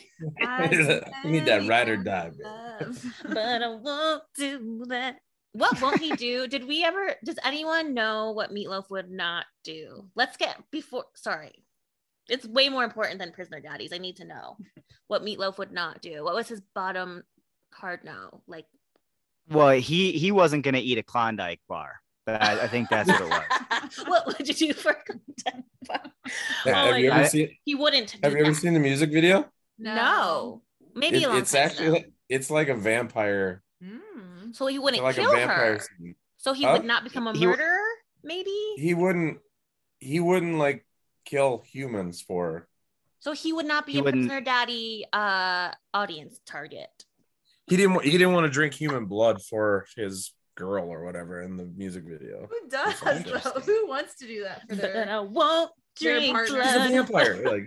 Like, but then she's like, I need to get out of this world. So he's like, well, I'll do that. I'll kill you if things get crazy. Wow. Oh, I need to watch this music video. That was the deepest explanation I've ever heard of that song. Thank you very much. All from the video. On a lighter note, do you guys want to hear my vampire like really dumb joke? Yes. Okay. So like I said, it's really dumb. Amy loves dad jokes. Okay. So if I ever were to date a vampire, I think I would name my penis Blood, because the whole "I want to suck your blood." Yeah. Well, just go to prisonerbuddies.com. Yeah. There we go. I'm sure I told you that's it was an app bad. too. Like vampire lovers. Oh yeah, 100%. Mhm. It's a thing. It's a fetish. Ugh, not Well, for me. I've actually I was watching. Have you guys watched any of the What We Do in the Shadows? A little bit. No. My husband's Oh, obsessed with it. What is it's it? amazing. Yeah, it's funny. It's like, it's a funny vampire like TV show, yeah, and it's a movie. That would be Corey. Yep. Up his alley. it is pretty. I've watched a few episodes. It's pretty funny. Wait, it's British, isn't it? Yes. Yeah. Or they have What's it British on? accents. Yeah, It's no, actually, it's British. They love British stuff because obviously it's part of Amy's heritage. But I don't get British humor. I'm trying, but I don't. It's like not my thing. I know she's mad at me for it, but it's just not for me. It's not for me. What's it on? It's on Hulu. Okay. Yep. Yeah, it's funny. It's Check called it what? out. What's it called again? It's called What We Do in the Shadows. There's a movie of it which is made by like the New Zealand Jermaine from Flight of the Conchords and a couple other guys. Yeah. Yep. So they Corey made me the watch movie. one episode once, and I was like, no, thank you. It's not like it's I don't know. I think it's like kind of mindless fun. It's kind of it funny. is, yeah. Yeah. All right. So you wouldn't suck blood. Would you guys suck blood for love? Why do I have to suck blood? Like, Because that's what Meatloaf wouldn't do for love. I mean, but like to keep for love, Ames. Oh, I'm Come like, on. did I get something out of this sucking blood experience? Like, did they get to stay alive? I'm just sucking blood to make or them drinking happy. blood, whatever. I don't know. I wouldn't, probably not, unless it saved a life. I wouldn't, probably not, maybe, absolutely. I wouldn't, probably not. 100% would. I already have. Did that last night for love. Oh, I sure did. No blood. Yeah, I don't think I would do it for love, but I would maybe do it for that Klondike bar. You really want that Klondike, huh? All right. Ever since I said it, I want one. Do you happen to have any in your freezer? Zero. I have negative. I owe people. I have never had dead old people in your freezer. Oh, yeah. Guys, I have a confession. I don't even know what that is. A Klondike bar? Yeah. I don't like them. That's my confession. I know. That's what I've never had one. What is it? Like a candy bar for old people? It's an ice cream. It's an ice cream treat. Yeah, vanilla ice cream, and then surrounded by chocolate ganache. Oh, maybe I have. Maybe I just never. Isn't it mint? Isn't it like a mint ice cream? You can get there's many different flavors. Oh, yeah. But I think the original is just vanilla. Vanilla, yeah. Oh. God, now I want ice cream. The ice cream's good, but the chocolate is like it's so like fake to me. It doesn't taste like you know what I mean. I probably have had one. I'm real bougie about sweets. Now I want one. What was it last weekend? You're like, stop being such a fucking princess. Because I want to eat this piece of chocolate. Well, it was like a dime worth, and you're like, I'm gonna throw it away. I was like, just eat it. Yeah. She called me out, but she was right. So I ate it. Nothing like shaming your friend into eating chocolate. That's loyalty right there. All right, guys, we're almost done with my history here. So we have a really sad sack of our population that has been abused. That's not funny. That's not funny. I was laughing. I'm laughing because you're thinking. I'm laughing because you said sad sack. Sad sack. I love that saying. He calls him a sad sack. That's a great diss. Oh my god. Okay, so I'll be serious about the being serious for real. There are a lot of people, obviously, in our society that have been abused, male or female, and unfortunately, this phenomenon takes, like we said, females are more prone to loving inmates than males are into loving lady inmates. Because men have such high standards. Is that why? I don't. That's a great question. That's for another time. I'm like, I don't even know where to go with that. But, so we should wait. We should wait until we're able to find men on this podcast. Yeah, and ask them. Yeah. Wait, but Bewitched Banter is my dating app. Oh yeah, yeah. Come on, guys. We all know this. Okay, so to wrap it up, there was a woman who they changed her name to, protect her because it's still so stigmatized to be a inmate lover or lover of an inmate. I mean, it should be. Her name is Julia, who met Bill, quotes because again name change, on Inmates Connect. She wants people to rethink their stigmas about women in relationships with inmates. I love this girl already. Julia says they're not unstable or crazy. And by the way, Bill was convicted of murder and is currently serving a 25-year sentence. Oh, honey. She said, go get some therapy. She says, quote, people ask me, how can you fall in love with someone you've never seen in person before? Because I'm crazy. To that I say, what is the biggest success of an indicator of a relationship? Communication. I talked to him for many hours on the phone. I know how he feels. I can hear it in his voice. And when he's happy, sad. This is so sad that she had to say this.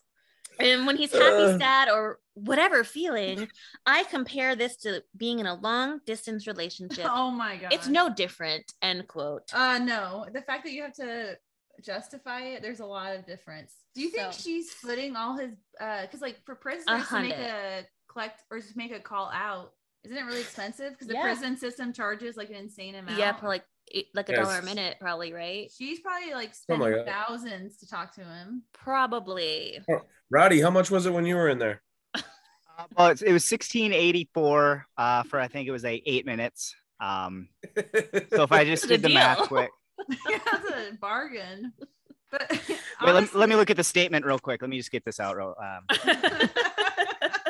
I mean, that lady, like, she must have been like spending a lot of money. Yeah. So that's what I've got on hyperbiophilia and Bonnie and Clyde syndrome. Fascinating. Would y'all ride or die like Bonnie and Clyde if you were given the scenario? Probably. I fucking totally would. Would what? Say it again. Like a Bonnie and Clyde scenario, ride or die. Let's fucking do this. Absolutely. Yeah. I would do that for love. The end of my segment. Good job. Any questions, class? I have a lot of questions about the app. Besides how to use the apps and how to get on them, I can't help you with that. And you don't have any of the answers. I'll show you later. It's really a process to get your profile set up. Yep. You get screened. Is he in prison? Yes. He's in.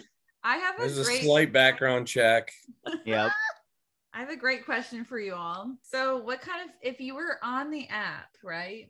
What kind of like profile pictures would you use? Like, great question. Fellas, let's start with you. What photos? Me running through a field going, suckers. I'm free. Oh my God. Okay.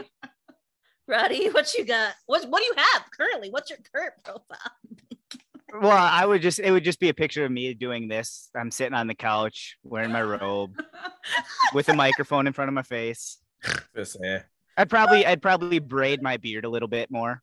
Probably make it look a little better. Couple beads in there. You know what? That's a great genius podcast idea. No one steal this idea. Trademarking this. Yeah. So your pen pal buddies with a prison inmate and you read the letters.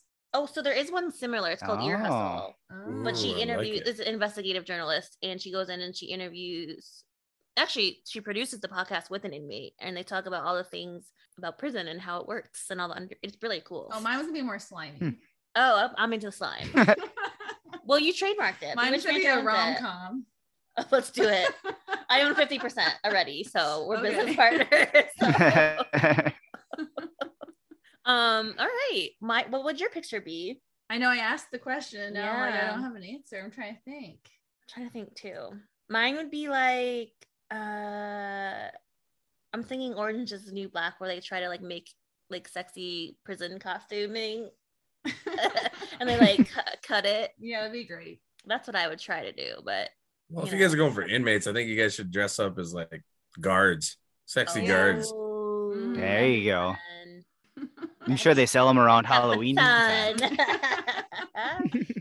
sure I was one for my whole Halloween days freshman year. Nice. Guard? Something like that. Or detective. I don't know. Sexy detective. I always like to do like scary Halloween outfits. Yeah, you do she does good shit for Halloween. Yeah, we saw that one picture. Oh, with me being Voldemort? Yeah, that was good. Oh, that was a good one. I like that one. Yeah, I usually like to dress as a guy. I think it's more fun. You want to tell them and the world about... She's whispering something that I can tell them. I can? Okay. I didn't know if it was proprietary information. So speaking of Amy liking to dress up as a guy, she has a theory, or no, not a theory, a concept that she's going to do, and it's going to be her moneymaker. She's going to quit her job here very soon. I introduce you to the drag king Justina a Bieber.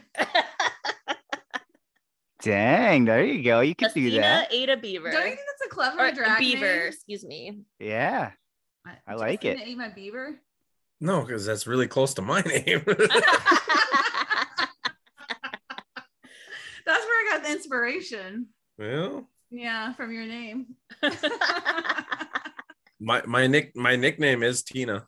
Is it? Why is it Tina? Yeah, why is it Tina? I have no idea how I got. I had a friend that Justina, and then it just became Tina.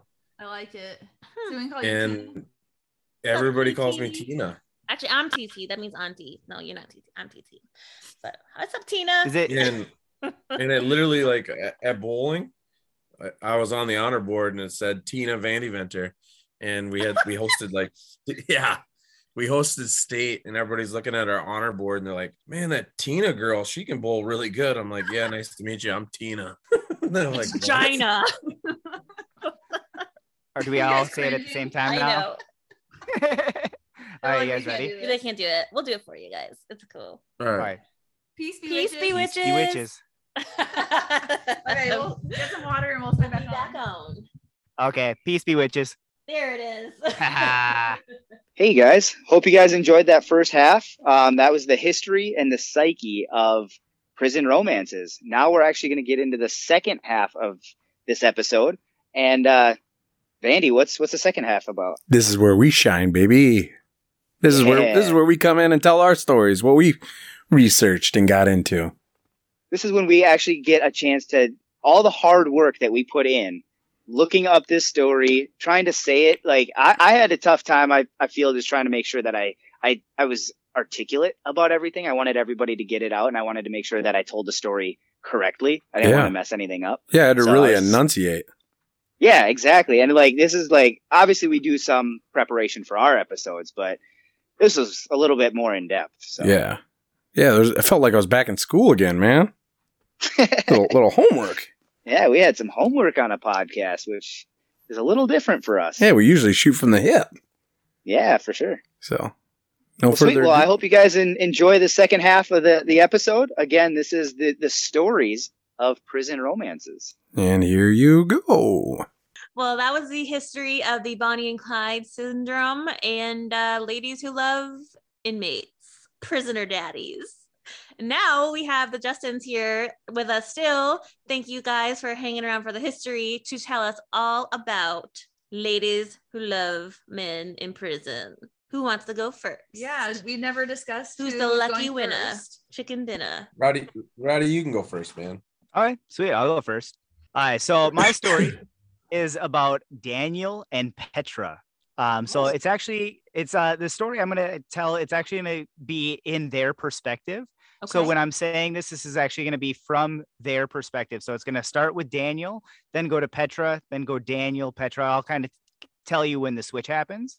Okay. But yeah, so it's kind of an interesting little story. So I feel like we're going to be lost. No, I'll make sure that you guys are not lost. Faith in you at all. Wow. There's your confidence boost. I might be stupid, but I'm good at telling stories, I think. Okay. Well, hey, I'm the storyteller here, man. Okay, we'll see who does a better job. Ooh, yeah, we'll vote. Like I said, I'm a better storyteller. Challenge dropping it. Dropping it. All right, so this is, again, I'm going to start from Daniel's perspective, and he's talking about basically how their relationship got started, about their relationship while it was happening in prison, and then their relationship after prison. Okay. So they've been actually together for quite some time. So I married Petra in June of 2013. Okay. By November, I was arrested for 5 counts of armed robbery. Oh. Yep. And he was put in maximum security prison. Nope. And he ended up being considered the he felt really bad for his crimes, and so he returned the wallets. More than one person actually turned them away with strong language, because he obviously took them with force. But he was known as the apologetic bandit. And yep, so that's exactly like what the press deemed him as. He was accused of 18 robberies, and this all occurred on one really bad week in August. That's a bad week. No. Yeah. Do we know what Daniel looks like, by the way? I'm just curious. He looks like this. Yep, he looks like that, if you guys can see. So he has like long hair. He looks like my goodness. Oh my god, an actor. What the fuck's his name? Fabio. I was gonna say that, or like Fabio Light. Yeah, Fabio Light. Yeah. Yep. So he looks like that. Oh, it's this one, not her. It's him. Yeah. That's him. And the girl looks pretty. Yeah, she's too. pretty. Yep. So but he was doing hard drugs and entered his life. Yep. He was a New York University student. In less than 2 years of narcotics ruined basically everything he had worked for. Damn. What kind of drugs we talking? It just says hard drugs. Oh. Yeah, it just says hard drugs. It doesn't specify what drugs he was doing, Okay. but I assume all of the above. Got it. Yep. And then, so he was trying to clean up, and his reward for sobriety was marriage. So he ended up marrying Petra before he ended up going to prison. Sorry, I have a question. Self-imposed reward, or like she said, I will reward you with my hand in marriage if you quit? It's a self-imposed, like, okay. He considered that his prize, but got it. He wasn't ready for it. He thought he was, and shortly after he got married, because she didn't know anything about any of this at this point. Oh, wow. So they met on a subway, but we'll get to that here in a second. Okay. But so he wasn't ready for this, and soon after he relapsed, and it was worse than ever, and that's when he ended up getting arrested and going to prison. Wow. So he was juggling debts to bad people. Actually it does say right here, a daily $100 of heroin. Oof. Damn. Is what he was. Yep, was what he was doing. Christ. And he had a doomed job of teaching. He wasn't into teaching, and he was doing all this stuff, so it just wasn't for him. How do you teach when you're on drugs? That's why I was looking at you. I'm like, how? I don't know how you would do that. Yep, and he was hiding all of this from his bride. So wow. They met on the subway. Yep, they met on the subway in 2002, and he kept pestering her on the subway, and he was pestering her in both Russian and in French. He spoke both languages, and she spoke both languages, and this intrigued her enough to take his business card.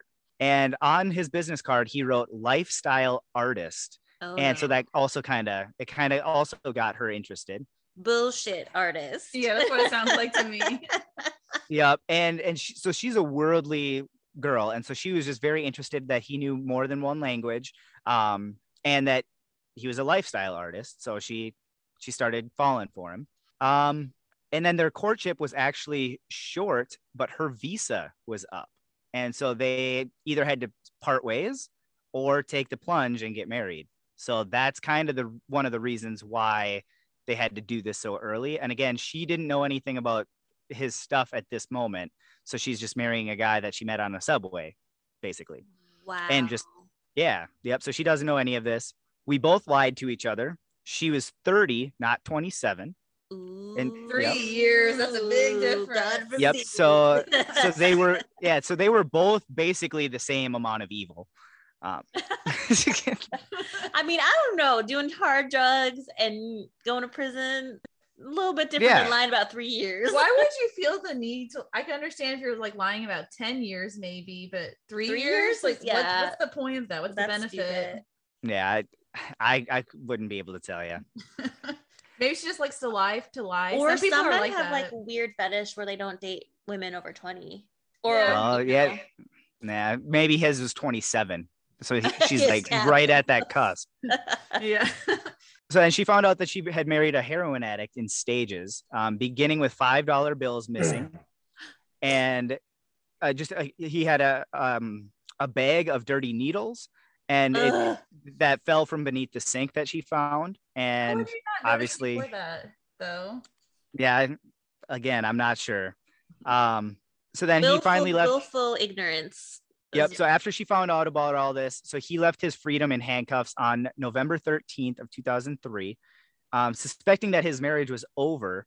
And then he pretended that he would understand if she chose to leave, because obviously he didn't want her to leave. He still like really loved her, but he like had to pretend that he was going to be understanding. But Petra said that she would actually think about it, and that was enough for him to at least be okay with trying to see what his chances are. Okay. And then prison made him grow up really fast. Obviously, there's a lot of lessons you can learn in prison.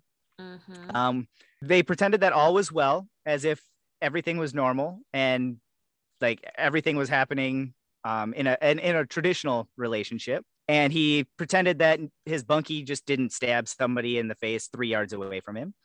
And so there's that. What? That's terrible. After a little while, though, he was able to turn his what he calls his chubby roundness into a bodybuilder's physique, because obviously that's one thing you can do in prison. You can make yourself look really good. Maybe and then he go to prison for that, Amy. Yeah, we're just talking about how we will never get hot girl summer on point. Well, the food would be shitty, so you probably wouldn't have much of an appetite. True. Like, do I want slop for dinner, or do I want slop for dinner? So all we have to do is go to prison to be skinny. Yes. He did most of this to impress her, obviously. But he also wanted her to have something to write home about after their conjugal visits, because they were in a state that actually allowed conjugal visits. And I'll tell you kind of the length later on, but it was at least enough for them to try to continue the relationship outside of like writing letters and talking on the phone and stuff like that. Which conjugal should be allowed, in my humble opinion, federally. Just blanket. Let's do this. This is why people get violent in prison. We all have needs. You got to let it out. I'm just saying. That's my... Yep. That's my pedestal. prison pedestal. Is that your TED Talk?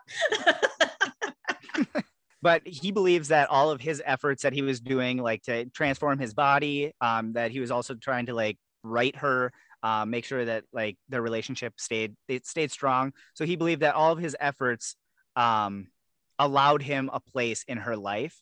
And so he was trying to basically do that just to stay in her life. And obviously it worked for the meantime. And obviously, like I said, there is a little bit after prison. So you'll see that here in a little bit. So now it goes to Petra's. I'm actually kind of saying this from just our perspective. But now it's going to talk about a little bit about Petra. She believes that her husband was very talented. And he was very overly fond of praise. And so he basically did everything, he wanted people to love him. And he didn't. Words of affirmation is his love language. Yes. Yep. That is his love language. Yes. Confirmed. And yep.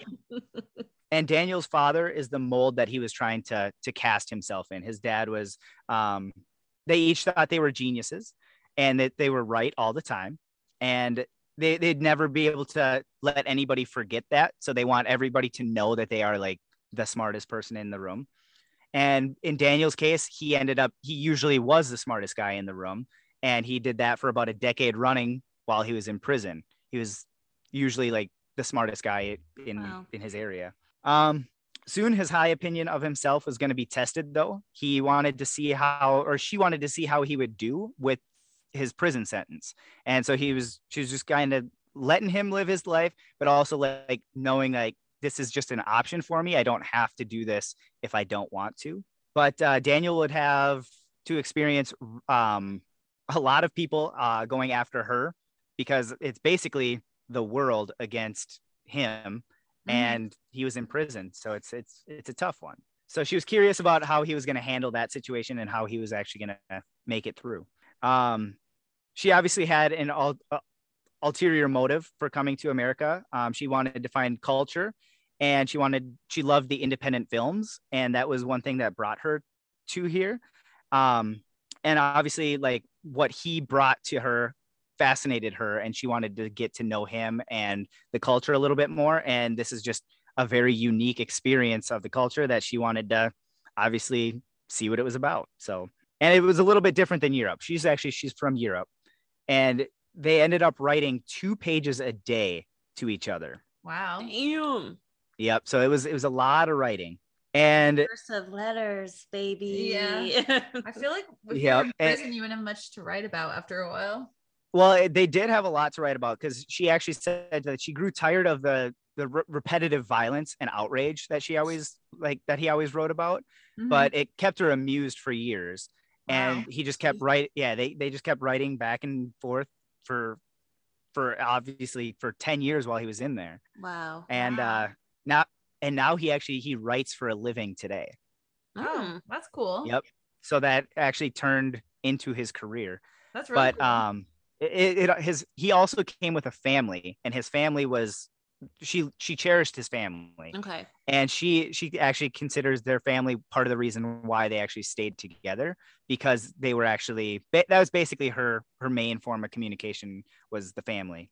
Her mother passed when she was 16, and her father failed to fill the void, and her sister escaped into her own marriage. So she didn't have anything to do really with her own family. And so she dived into her marriage and obviously Daniel's family as well. So Daniel wasn't a financial burden to her at all because of the family. And so that was another reason why she was able to stay in the relationship, because she didn't have to worry about any of the finances. His family actually took care of that. So they were actually financially well off. And so they were able to handle all of that to keep her in the marriage. So he can definitely thank his family for that. Yeah, definitely. Now it goes back to Daniel's perspective. It made a project basically for both of them. So her project was him, and his project was to basically impress her. And so they just kept writing back and forth, made phone calls, and their conjugal visits obviously were probably a big part of that. Probably kind of hot too. Well, yeah, you have to like come down to it. Yep. It says most lovers carry idealized images of their partners, squinting to who they are actually in bed with until they finally fit the imaginary person that they're actually with. And so because they were in prison, he was in prison, he was honest with her. Everything that ever happened, like, he was super honest, and obviously she was honest with him as well. And so they got to know the real them basically through their writing and all that. The trick can usually, you can usually trick somebody into this throughout a lifespan, but they were not able to do that because they weren't with each other every single day, but they were writing, and they were writing obviously different than how you would interact with somebody on a day-to-day basis. So, and it just the fact that they didn't get to look at each other every day also probably helped, is what they said. They said for some reason builds the lust. Absolutely. Yeah, 100%. Yep. Kind of like my chick in the end, and kind of had a point that it is like a long distance relationship where you're building all that tension and lust, and you get to see the person shit is on. Yep. And it says right here, Petra was able to see all the holes in my armor because he was completely honest with her. So she knew everything before, during, and after prison. So as a result, we know each other as well as two people can. Even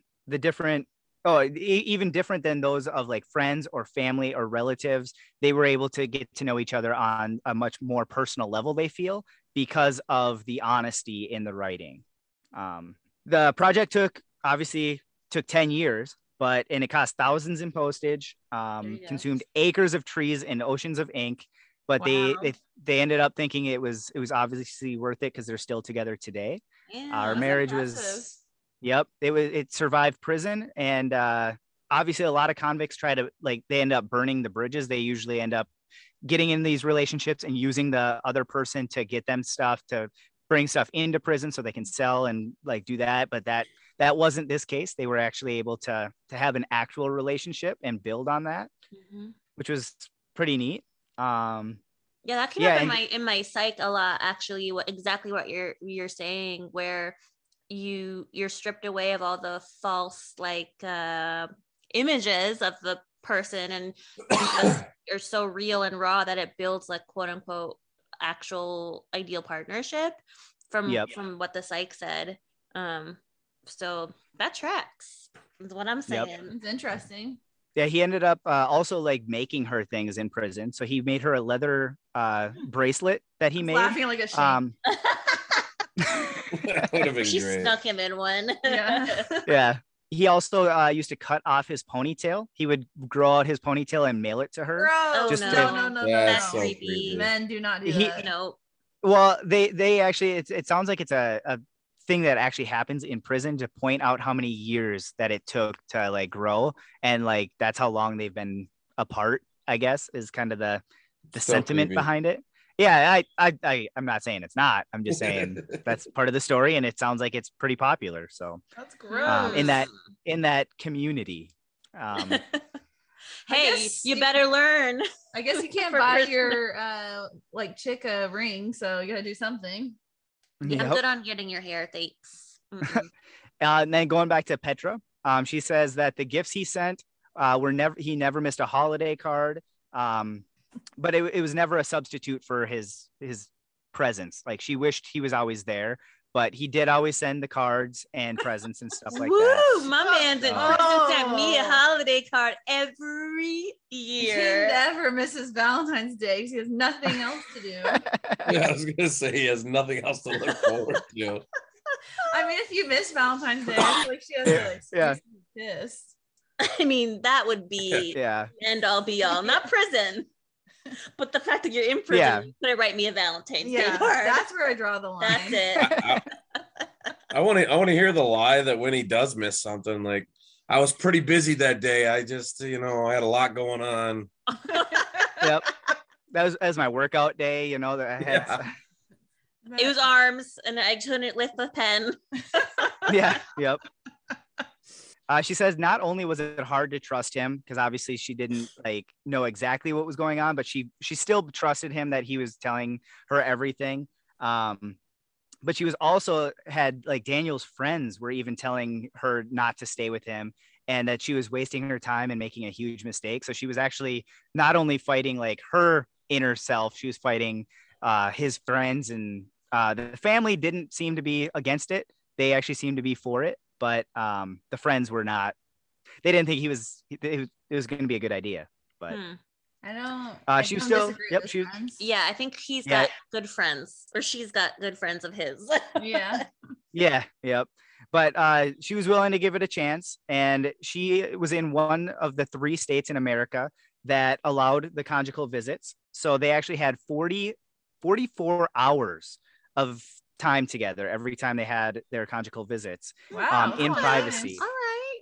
So that was probably where they were able to build up the relationship, obviously outside of the mailbox and stuff like that. But Outside of the mailbox. Inside something else. yeah, 44 hours. That seems like a long time. that's what I was Yes. thinking too. I thought that was way longer than I was ever going to think that they would actually get, like, I ever. think an hour. I was thinking like 4 hours Yeah. max. Well- Wow. I'm Well, if it's impressed.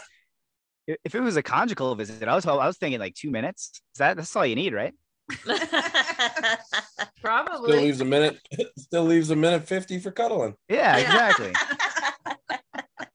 So yeah, like I said, it was the whole world against him. So she was going back and forth like throughout this whole time. Like, does she stay? Does she go? Like, what should she do? And then this is again going back to Daniel's perspective. So he was a con man, and he was a manipulator, but he was trying not to do this with her. He actually wanted to be authentic with her. So he was actually trying to be his authentic self and not go back to his ways that he did before, like when he was addicted. So everything in prison cost about 10 times the amount than it would on the street. So he was like, had the thought of trying to do this with her, and trying to manipulate her and get him stuff in prison so he could make money and stuff like that. But he never did it. So that was always, it was a good part of the story for me. They thought that he always thought that the marriage was going to fail, and that at any point that it was just going to end. He thought that she would just leave any day and stop writing and just stop talking with him altogether, but it never happened. And yeah, so I mean, they're obviously together today, and this is them, a picture of them, like a little bit. I don't know if you guys can see that. Yeah. Yeah. So Do you know can what- tell a little bit of time has passed. Do you know what year they start? Like how long they've been together? You might have already said that. Yep. So they started. They got married in 2003, and they met in 2002. Okay. And sorry, he's out now, or is that a conjugal visit? That picture. So he's out now. Okay. Yep. So he is out of prison. They said meeting on a train was very lucky, but what followed was very hard. But the years that they were able to, I quote, undress each other, through obviously the conjugal visits and through just writing and getting to know who the real them is. They think that was key in their relationship and getting to know who the actual person was behind the relationship. This is Daniel after he got out of marriage. So when I returned to share a bed with Petra every night, I knew I knew her in a better way than I knew any other person. Knowing each other's curves completed the project and unlocked our happiness. So just getting to know them before, like, he basically got a chance to spend 10 years getting to know her before he actually spent every day with her and share a bed every night. So he felt like he knew her more than anybody he's ever been able to know. Wow. Long time in the talking stage.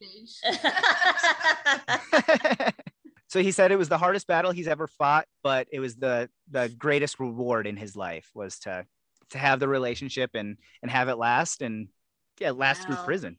Wow. I give her mad props. So much credit that I couldn't even express. 10 years? Hell no. Absolutely not. Like no. Do you know? So I think on your it didn't say. Yeah, I'd be curious to know if they ended up ever having kids, or if probably too old now. Or if, probably not. He was probably too old by the time. Yeah. No, that's true. I don't know. Or like, you know how you could probably have kids from the visits, right? That's what I'm saying. Maybe they're one of those. Well, I would assume they haven't. 4-hour marathon. I would assume they didn't because, or at least like when the article was made, because it wasn't mentioned. And obviously like they did talk to them after his sentence was up. So I would imagine if they do have kids, they would be younger and it would be after the fact that. Yeah. Sure. Yeah. Wow. Yeah, because I imagine you don't have to use birth control in those visits. No, you can't you can't. I mean, the fucking trying to. You can't tell a woman when and where to use birth control. I know you shouldn't, but sometimes in those situations, you're like, really, should you reproduce with that serial killer? Not saying in your situation. I was going to say, he wasn't a serial killer. No, I know in your story. Not in your story. He's defending him. But in other stories. My buddy. He's only a heroin abuser and... Yeah, he was still a really nice guy. Yeah. Charming. No, but I'm just saying, like, maybe for people who are like I know, like, if they're visiting a serial killer, then maybe then it should be considered. Yeah. Because I wonder, like, being a sociopath and psychopath, if that can be genetic. Yeah, I think it is. But at least then you know your kid's going to be dedicated. She's dedicated. Let's be real. Yeah, she's the dedicated one. She had nothing else to do besides write a holiday card every fucking. Yeah, never miss a holiday. Good job. Well, like I said, that was the greatest part of the whole story. He never missed a holiday or a celebration. Yeah. My husband could be more like that. Or you just got to start using heroin on the regular. $100 go to jail. You'll never miss a holiday. Well, like I said in the first episode, like that you guys were asking about us and what we were looking for. I was just looking for somebody with passion. I mean, if they're passionate about killing people, yeah, like I said, that just happens it's a to be passion. It. Yeah, that's it. They found a hobby. That's all that matters. Yeah, yep. I like disc golf. They like stabbing people. I mean, there's different things. You throw discs, she throw knives. Yeah. Both very tactical with the hands, you know? There's a connection. I mean, people honestly will do anything for love. Like, that is, to me, desperation. Oh my God. Like, I don't know, like 10 years in, think you can meet someone else? But I won't do that. There's what I won't do. Yeah. Not going to wait 10 years while your ass in prison. Mm-mm. Well, What about 9 years? What's the most amount of time you'd wait? It depends what the crime was, and if they were put away. I'm sorry, you're actually. No, I am. She really. What if they were wrongfully accused? True. Well, it depends what the crime was, because people get put away for really stupid things sometimes. Yeah, if it was like a thing of weed, then okay, that's bullshit. But yeah, if it was a violent crime. All right, put it this way. What if Corey got in a car accident, gets charged with manslaughter, and he's looking at 10 years? Oh my God, don't put that in the universe. Yeah, I don't know. That's dark. That's hard to think about. But what would you do? I don't know. I don't know. You sticking around 10 years now? Hmm? You gonna stick around 10 years now? Guys, I can't say this on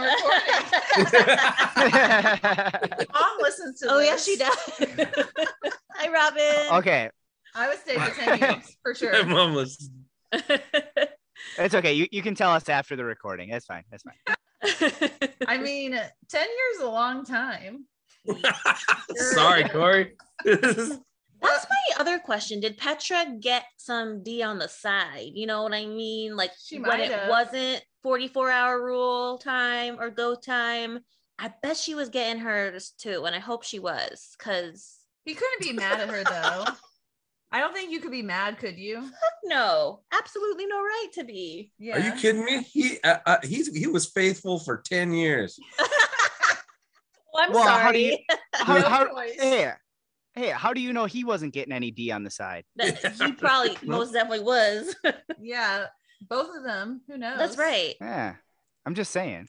I mean, I'm willing to bet he was. Petra, I don't know. I hope she was. There are people who like to be in relationships where they're like committed to someone, but they don't have to see them very much. So prison might be the ideal situation for those people.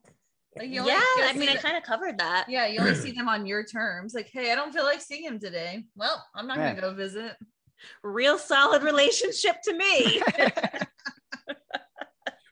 What's he gonna do? Yeah, exactly. That's true. And he'd be like, if he's like, I'm going to dump you, be like, okay, who else are you going to find? Yeah. Good luck on that app. Man, well, that was a really good story. I liked how it was lesser known and not a serial killer. Yeah, I liked it. Kind of was almost sweet a little bit. I found myself rooting them on just a tiny bit. Yeah. I was that's exactly how I felt while I was reading the thing. Because I'm like, okay, well, I totally, like, towards the end, I like totally forgot that he was in prison. I'm like, oh, this is pretty neat. I like this guy. And I'm like, oh wait, I can't. Nope. No, I'm excited. I'm excited for the Disney movie. Yeah, I know. Like I said. That's right. Presenting Conjugal Visits for 44 Hours. A love story by Pixar. It could be like a Lifetime movie. Oh, definitely. Can you imagine the dramatic scene of her, like her running out to his arms, like when he's finally out of prison? Oh, I imagine. You know what I'm imagining. Yeah, those conjugal visits. She's envisioning the XXX version of the movie. Yeah. So you're leaning more to porn. I'm leaning more to Lifetime movie. I'll put money on it. I'll put money on it. There's a little red convertible sitting outside the prison. So who would play each character? If you had to pick an actress or actor. Shit. Can I see the pictures again? Yep. Here, I gotta put my cap on my water. I don't want to spill my water everywhere. All right, this is the before prison picture. Oh my God. Kate Winslet for sure. No, she looks like Monica from Friends. So Courtney Cox. A little bit. That's her name. Yeah. Okay. And then the guy, I know he looks like he does look like an actor. Oh my God, Ryan Seacrest right there. Ryan Seacrest. I was gonna say Jay from like Jay and Silent Bob. Dude, I think he looks like Chris. Oh yeah. I think he looks like Chris from Jackass. Oh yeah, Chris that's a good one. Pontus. Yeah. Oh my God, yes. Sorry, I was forced to watch that the other day.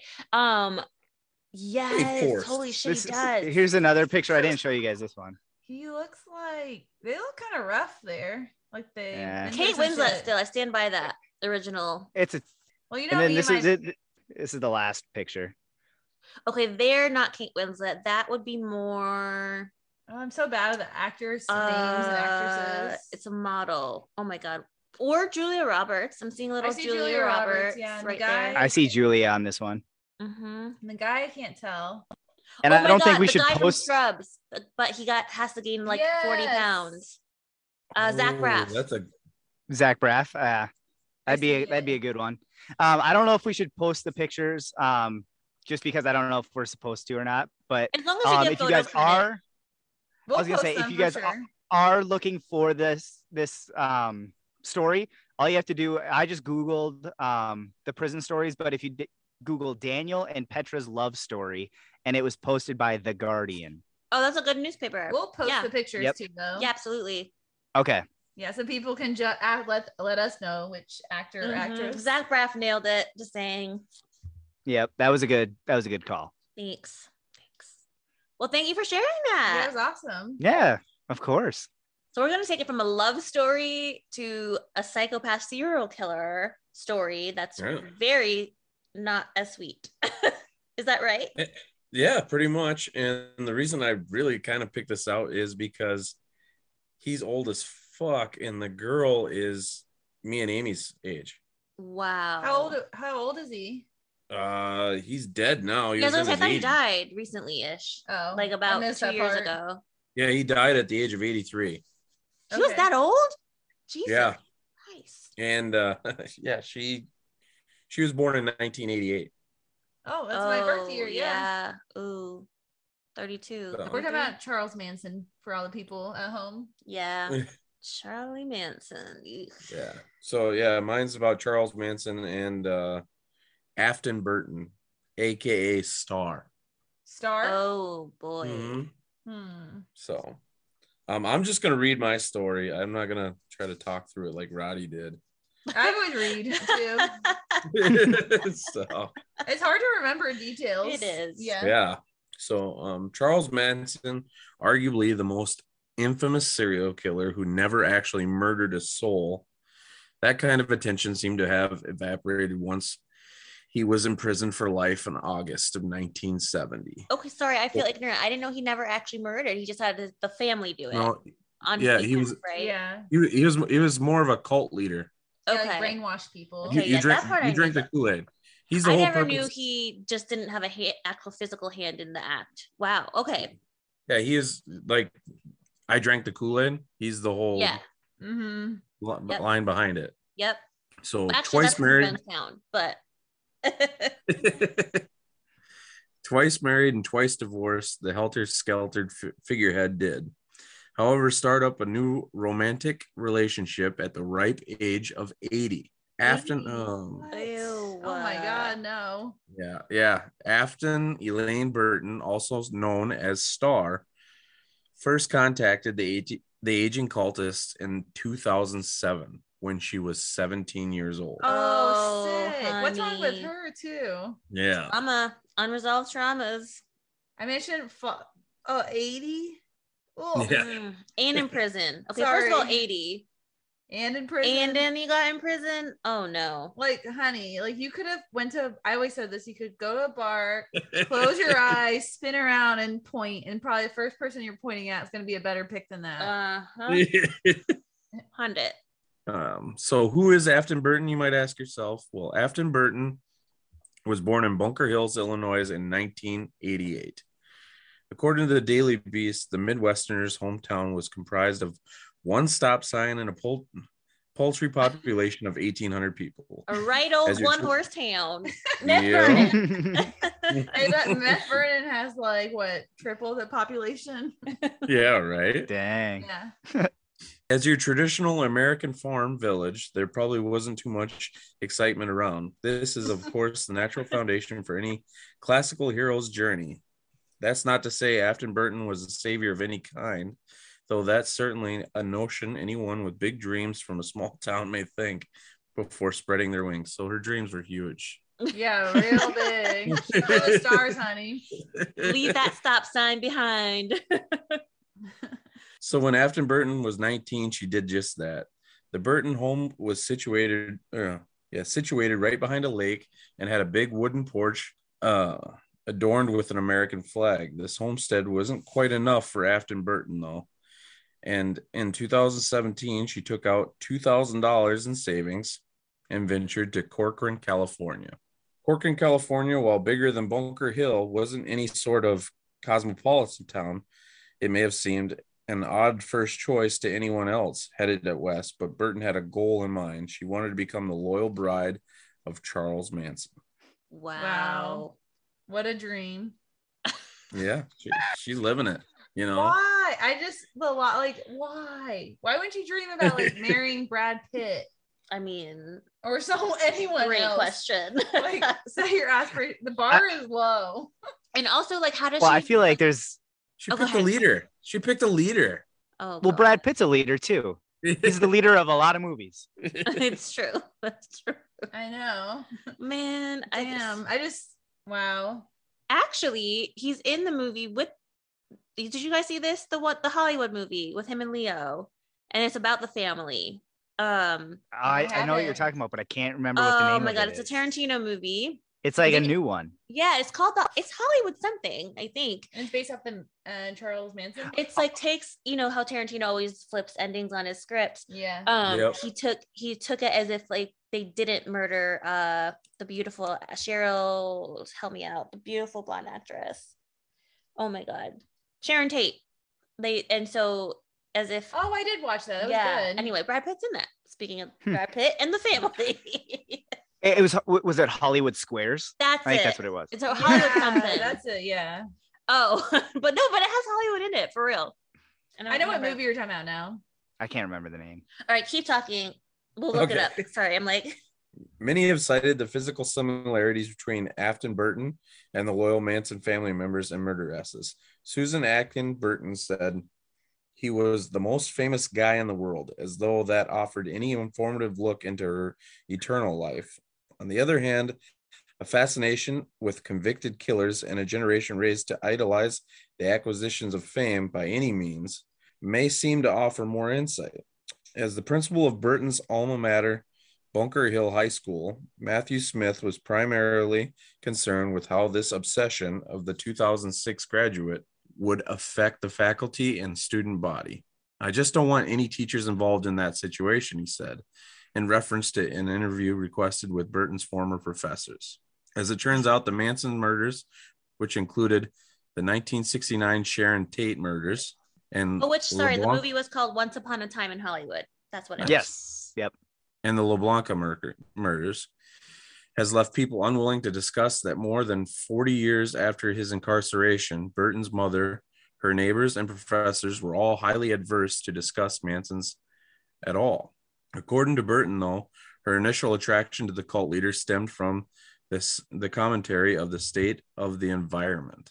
When Afton Burton's friends turned her on to the Manson's environmental philosophy of the ATWA, air, trees, water, and animals, she'd heard enough.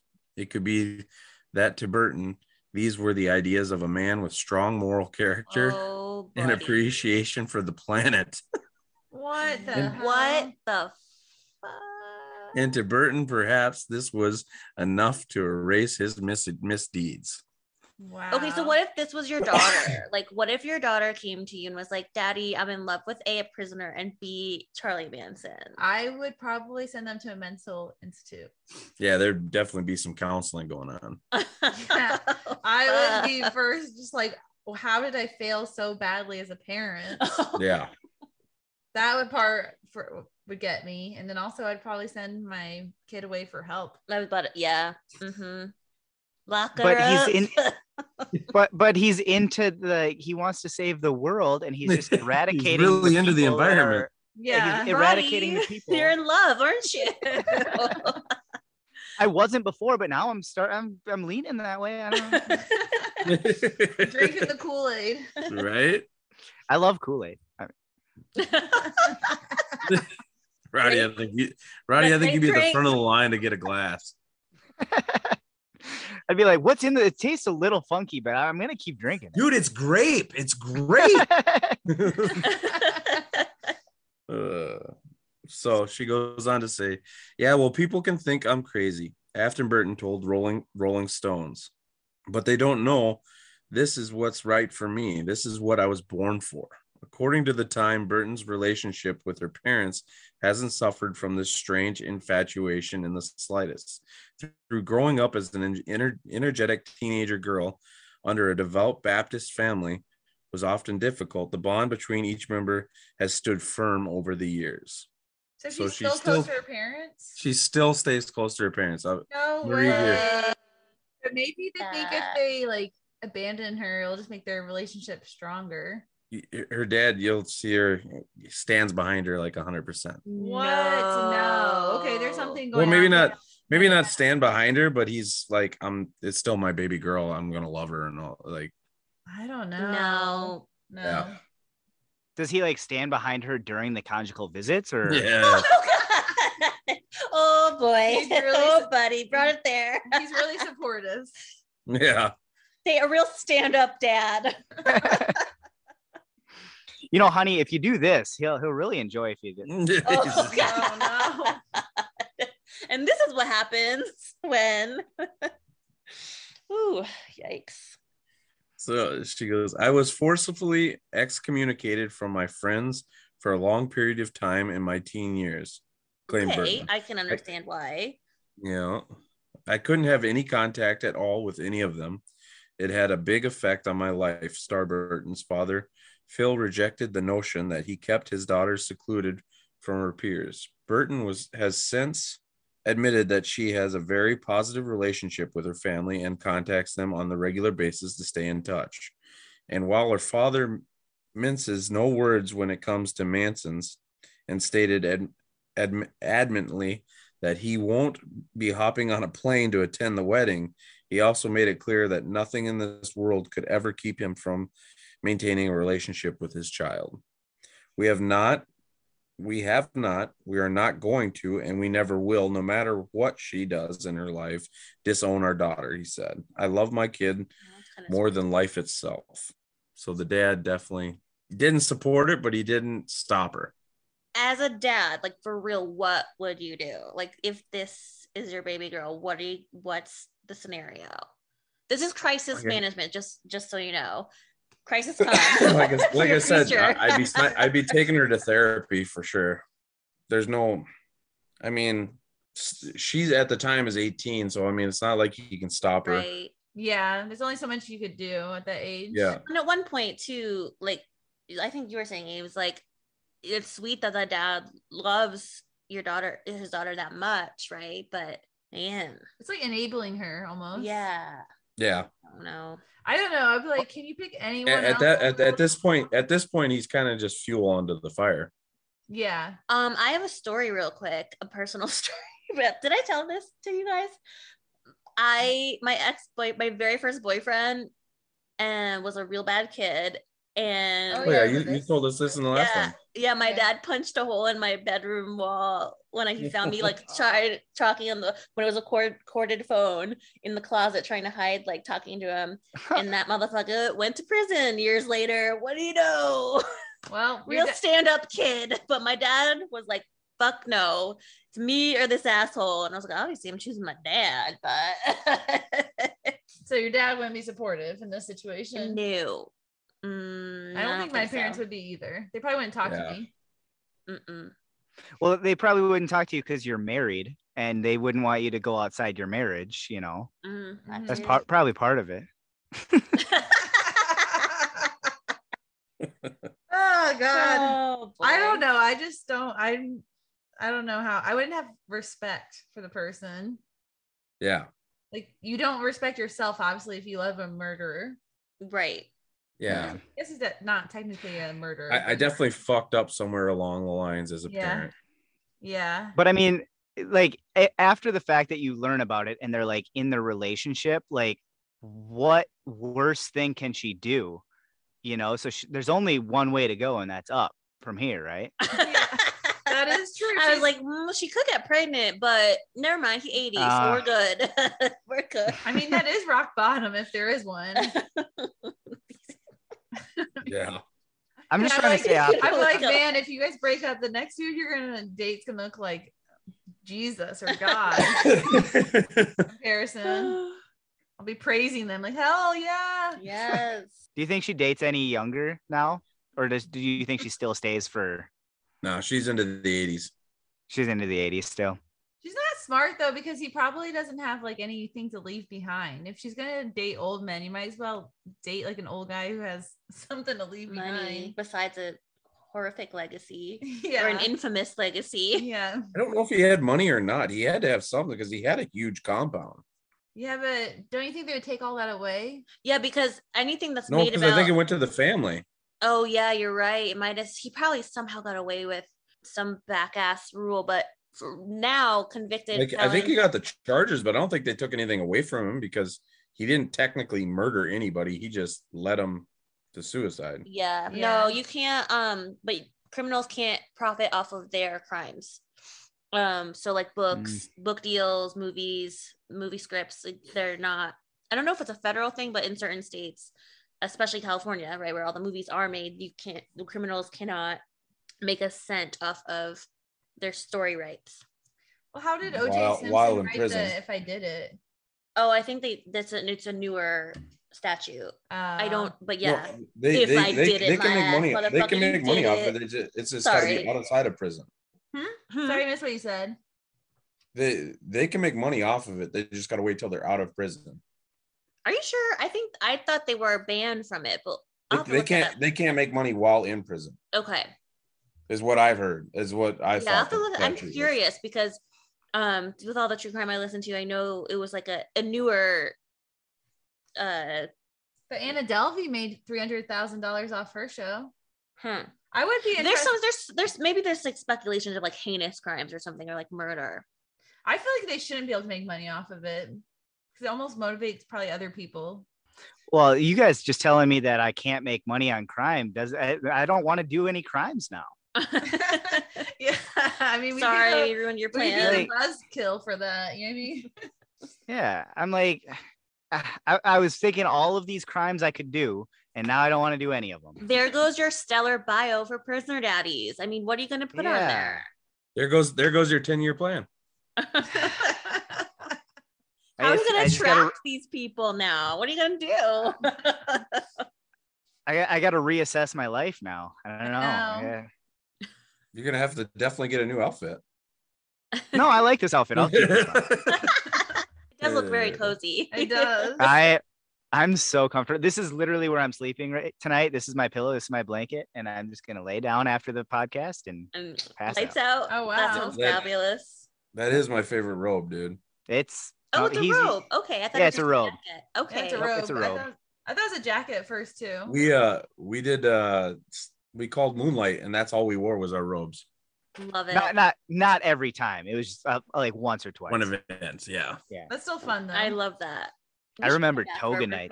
Yeah, Toga Night was fun. We suited up a lot. We did a lot of different things. I like it. We're stealing that idea. Thanks. Do it. All right. So for Burton, the notion that Charles Manson is an evil man was always nonsense. Oh boy. Though the man's last name has not been immortalized in the corridor of evil, Burton has remained adamant that the convict was falsely imprisoned. She's not alone in that theory. To be fair, though, the efforts she's gone to in order to alleviate his situation has certainly never been matched. Oh. Yeah, so she thinks that he's 100% innocent. Wow. I can't wait to see what she did. Yeah. To try. She's been good to him, Burton's mother, Michelle, admitted.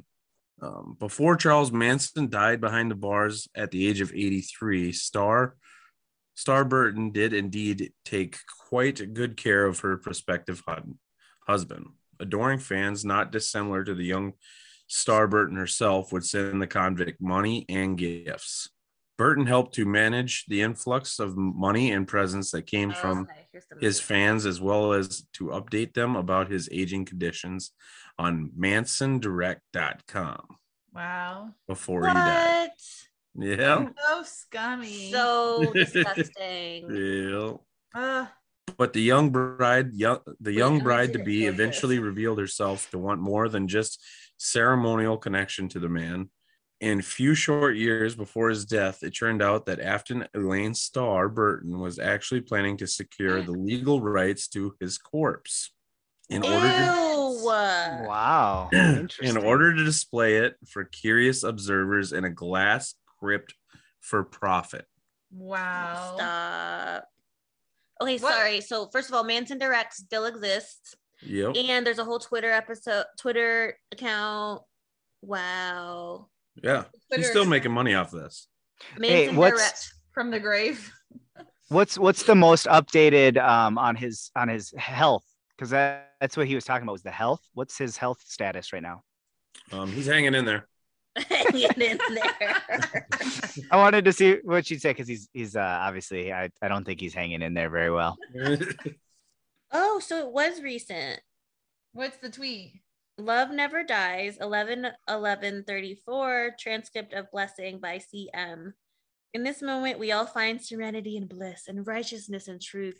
We accept life completely as forever. There's no beginning or end to it. We are. Man.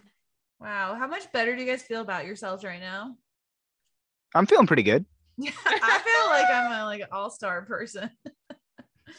Yeah, I feel like the worst, like, I mean, I have a couple of rounds of disc golf that I didn't perform very well. But other than that, I'm feeling pretty good. I know. I'm like, man, if you're feeling bad about yourself, just listen to this episode. Or if a guy didn't DM you back, what are you talking about? These are great love stories. Like, I wish my life could be more like this girl's. Yeah. So, all right. In a few short years before his death, it turned out that Afton Elaine Starr Burton was actually planning on this. Oh, I already read that. Profit. All right. So, the crypt for profit.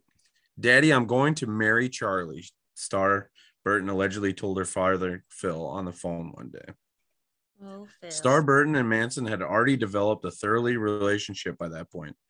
Burton visited her new baby daddy. You can't conceive. Burton visited her new boo in prison. I love it, her new boo. Whenever she could. According to the Daily Mail, the couple even got as far as acquiring a marriage license, but it expired in February of 2015. Amid rumors of Burton's true intentions, Burton's father and mother, Melissa, denied the claims that their daughter merely wanted to secure the legal rights to the Manson's remains. According to Phil, the reason Starr Burton and Manson failed to get married was that the prison officials were vehemently opposed to letting Manson get what he wanted. There were several complications that arose regarding the scheduling of the marriage, said Phil. There was a lot of time that he was unavailable because he was in solitary confinement. The rumors are that the prison authorities were trying to make it difficult for them. There's no visitations, no phone calls, and no nothing when you're in solitary. Oh, poor guy. Right. Oh, pobrecito. He couldn't have a love life. For a dad that didn't want to get on a plane to go see his daughter's wedding and all that, he sure stayed connected enough to figure out all this stuff, though. Right? Yeah. Weird. So while Starr Burton was busy maintaining what feeble relationship with Manson she still had, the former cult leader himself was occupying his time with another matter entirely. Oh, I thought you were going to say another woman. How dare he? It's actually a little creepier than that. Oh no, another child. He was making little dolls. Oh. But they were like voodoo dolls of people, and he was sticking needles in them, hoping to injure the lives of the dolls was fashioned after, said former LA County Prosecutor Stephen Kay. Wow. Who helped convict Manson in 1970. He said this main activity was making those dolls. Wow. According to the New York. That's New so York creepy. Post. Yeah. So many levels. And then it doesn't even, first of all, talk about fucking cultural appropriation. Don't get me fucking started. Anyway, next, because that's not even the fucking point of voodoo dolls. Like, I covered it all in our voodoo episode. But that's what you're mad about. I mean, among many other things, let's be honest, but that's what but like, You're gonna focus on. Let's focus on the fact that he's like dating a minor. It's creepy. But and he's like wishing spells on people. That's just creepy. Yeah. Well, yeah, but the voodoo dolls, that's probably one of the worst things he's done. Yeah. Yeah, let's really out of everything he's done. Commit murder, Yeah. Absolutely. Yeah. Oh my God. God. Tops that. Yeah. Burton's scheme to secure the rights to Manson's remains has hatched together with her friend Craig Hammond. The pair initially tried directly to get Manson's approval and to get him to sign a legal document. Journalist Daniel Simone said Manson eventually realized the relationship was built on fumes. He's finally realized that he's been played for a fool, said Simon, in reference to Manson's revelation. So Manson found out that this girl was just trying to make money off of them. Oh, so he was like, fuck you, little girl. Yeah. I feel like there had to be some kind of motive for her. Yeah. Nonetheless, he decided to keep the carrot of potentially signing the document in front of Burton's face, as there were certain advantages to that.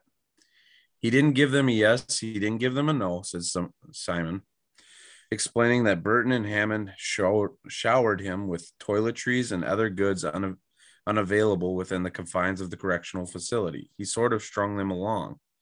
Of course, Manson didn't even believe that he'd die anyway, which resulted in contempt for the preposterous plan on his behalf.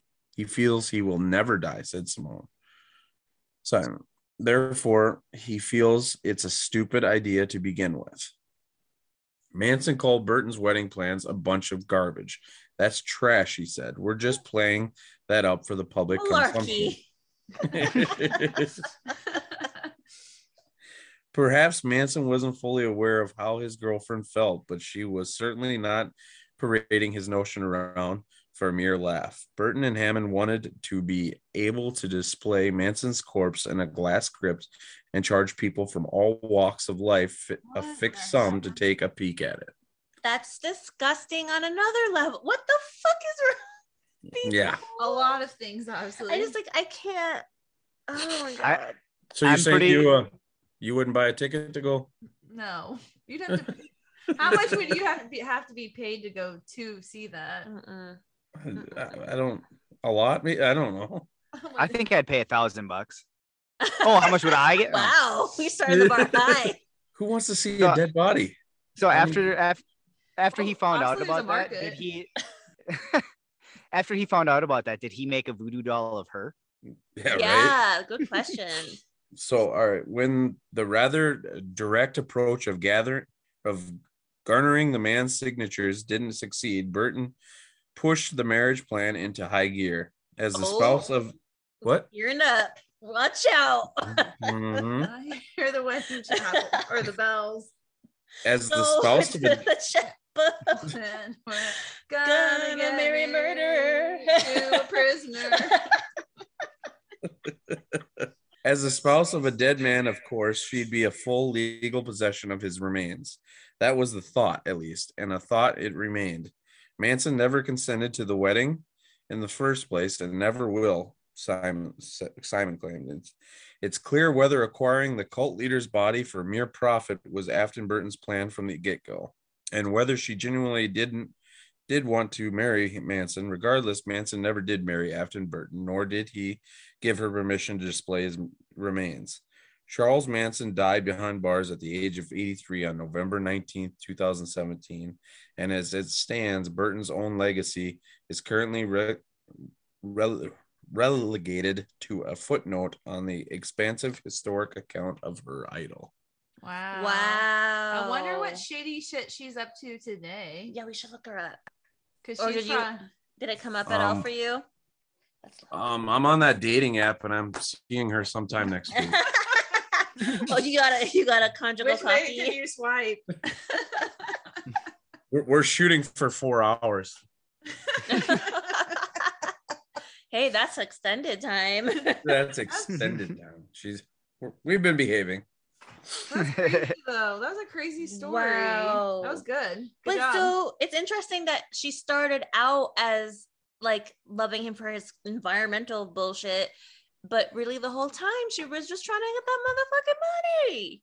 Yeah, but it makes me wonder if she actually really liked him for that, or if she just played this along so well the entire time. I'm sure she played it like the part. You have to. I mean, to be honest, it makes me. I think it's actually better that she was going for money than his love. Does that make sense? I was gonna say saggy balls, but yeah. No, I feel like it makes me feel like she's more sane of an individual than loving a murderer. Yeah. Is that weird? Yeah. I don't know. No, it's still fucked up, but it's still, not. It makes it more acceptable, I guess. More understandable, I guess. Because I feel like money. I was gonna say maybe. Go ahead. I was gonna say maybe that's why her parents were on board. Maybe her parents. She's like, hey, you know what? Maybe we can make this a family deal. You know, like that's where I was gonna go with. Do you think the parents had any plans in this? Oh, 100%. Especially if the dad was backing it. I think so. Because that makes it even more creepier. Yeah, it does. Like using your daughter as like a pawn. Yeah, that's somebody that needs to look into that father. Then be like, hey, honey, I know you're 17, but hey, I'm gonna throw you out to the serial murder. Wow. Yeah, honey. What about like other avenues of work, like going to college? Hear me out. This is what we're gonna do. Like, I know you want to go to college, but we're gonna go a different route. We're focused on this plan. This could be your college fund. You just gotta really set your like go for it, and then we'll pay for your college. Oh my god, that's like messed up on a whole other level. Now, before I show you him, he is a little bit older than you, just a little bit, just a wee bit. Yeah, more than 3 times your age, right? Technically, right? Yeah, do you think a 17-year-old like more than almost 7 times? Yeah. Oh my god. Like to me, I don't even know if a 17-year-old would come up with that plan by themselves, but maybe I'm underestimating what a 17-year-old could do. I'm with you because she probably doesn't even know half of his crimes, right? Like we know it through our parents who are boomers who grew up when he was infamous for Helter Skelter. Like my dad used to always say it all the time, and so I had historical references. So how the fuck? I guess. Well, she's already. Maybe she was above her time. I don't know about it from my parents. Oh, you don't? No. Oh no, I do. And then all the true crime I watch, of course. But like, never mind. What year was this? Do you know? Well, she was born 2005. Well. Oh, you said 2015, right? It was, well, no, she graduated in 06 or 07. 06. Okay. 06. Yeah. She graduated in 06 and then she moved out to California in 07, I think. Oh yeah. So exactly the year we graduated. So would you call her an entrepreneur? Yeah. I mean, what she pitched that on Shark Tank. Charlie Manson's body cryogenically frozen. So I'm gonna have like prisoner serial killers fall in love with me, and then I'm gonna preserve their body. What's your margin? I could just see him here. So what are you here for? What do you need from us? Well, I really need a good lawyer to get him to sign the paperwork. Just sign that paper. Yeah. Yep. My God. But hear me out. We're gonna have roller coasters. We're gonna have make it an amusement park. Oh my God. I can see her pitching it to Mr. Wonderful. Like, hey, you do weddings. Yeah. What about funerals? Yeah. How big is the market we're talking? Like what numbers? Yeah. Like what can we tap into? And who exactly is this audience? Yeah. Wow, that was crazy. That was a good story. Yeah, I never had heard that. Had you? No. I knew he was a creep as fuck, and like young women, flocked toward him, but I didn't know this scam to get. I kind of liked it because I mean, it kind of fucked him over in the end. So no, I like it too. I like the fact she wasn't actually in love with him. Mm-hmm. So it makes her a tiny bit less shitty. Yeah, like that was definitely a long time for a scheme, though. Yeah. Yeah, they were invested at that point, like there was no looking back at that point. And that's like prime years of your life. Like you should be like going out and dating and having fun and just hanging out with friends, but you're wasting your time on that. But you know what? It makes sense. She spent parents were 10 years. Involved. 10 years. If she wasn't allowed to see her friends, that's daddy controlling her. I know, but right. we So don't- Daddy was involved. I'm saying, I'm just we're throwing it out there. speculating, yeah. That's what makes me think the parents were the ones behind the planning. Yep. 10 years? You wasted 10 Because years like you of your can't life. hang out with your friends. I don't need you to spoil what our plans are by telling your other Exactly. friends. Yep. Well, I kind of, I'm with you on that. I just can't even imagine, like, what do you envision for your daughter's future? I mean, Come see my dead husband. Yeah. $20 a pop. $5 for you. Buy one, get one free. Yep. Friend, referral code Manson Murders. Yeah. Coupon day. Tell your friends. Oh my goodness. That's crazy. Jesus. Good job. Good though. job, guys. That was fun. Thank So you. who's gonna marry a prisoner? Me. If I can get a hit on this freaking dating app, I'd be there by now. Have your business plan ready Yeah. from day one. You got to have it ready. Oh my god. I'm gonna follow her footsteps. I'm gonna start looking into the most famous freaking woman serial killer right now. There we go. You could do like a podcast on the side. Man? Quit your day job. I mean, I pretty much found out now that I need to find a better lawyer, and that is a good salesman. Yes. That's it. Yes. Done. Get that signature right from the get-go. How many Yes, times did I tell Right. you? Right at the top. NDAs, prenups, all that shit. I get your body when you die. God. I'm not asking for much. Yeah. I would do anything for love. You can have mine. Wow, that was awesome though. Yes. That was a lot of fun. Good job too Yeah, I on had the a blast. research. I know it's your first time. I mean, usually you guys just do your questions, so good job on the research. Yeah. We know we put you to work, homework, but I was gonna say that was way more effort than I put into our episode. So That was more, yeah, that was definitely more effort than I think I put into all of our episodes combined. Yeah. yeah. So you got a little taste of what we do. our weekly lives. Yeah. Yeah, you guys do it weekly. We do it once every 2 weeks, and that's gets to be a lot for us. I mean, it's 2 hours for us, but it's the same. You understand? Yeah. Oh, yeah. We get it.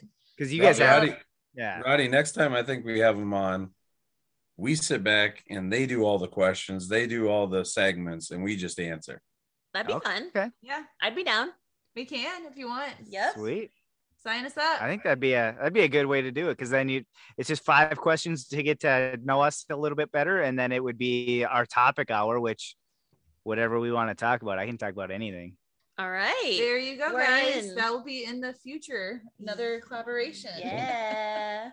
Sweet. Well, thank you everybody for listening. Sticking around. Do not marry prisoner daddy.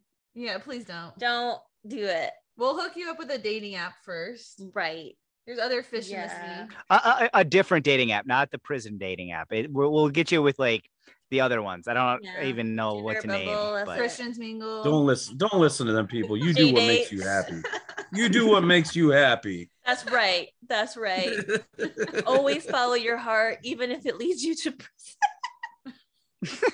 You want to own a dead body, you can own a dead body. You can do it. Oh my god. Kind of reminds me of like Oprah, like you get a car, you get a car. Oh my gosh. Yeah. Oh my gosh. You get a dead body. You get a dead body. Yeah, that's what it kind of reminds me of.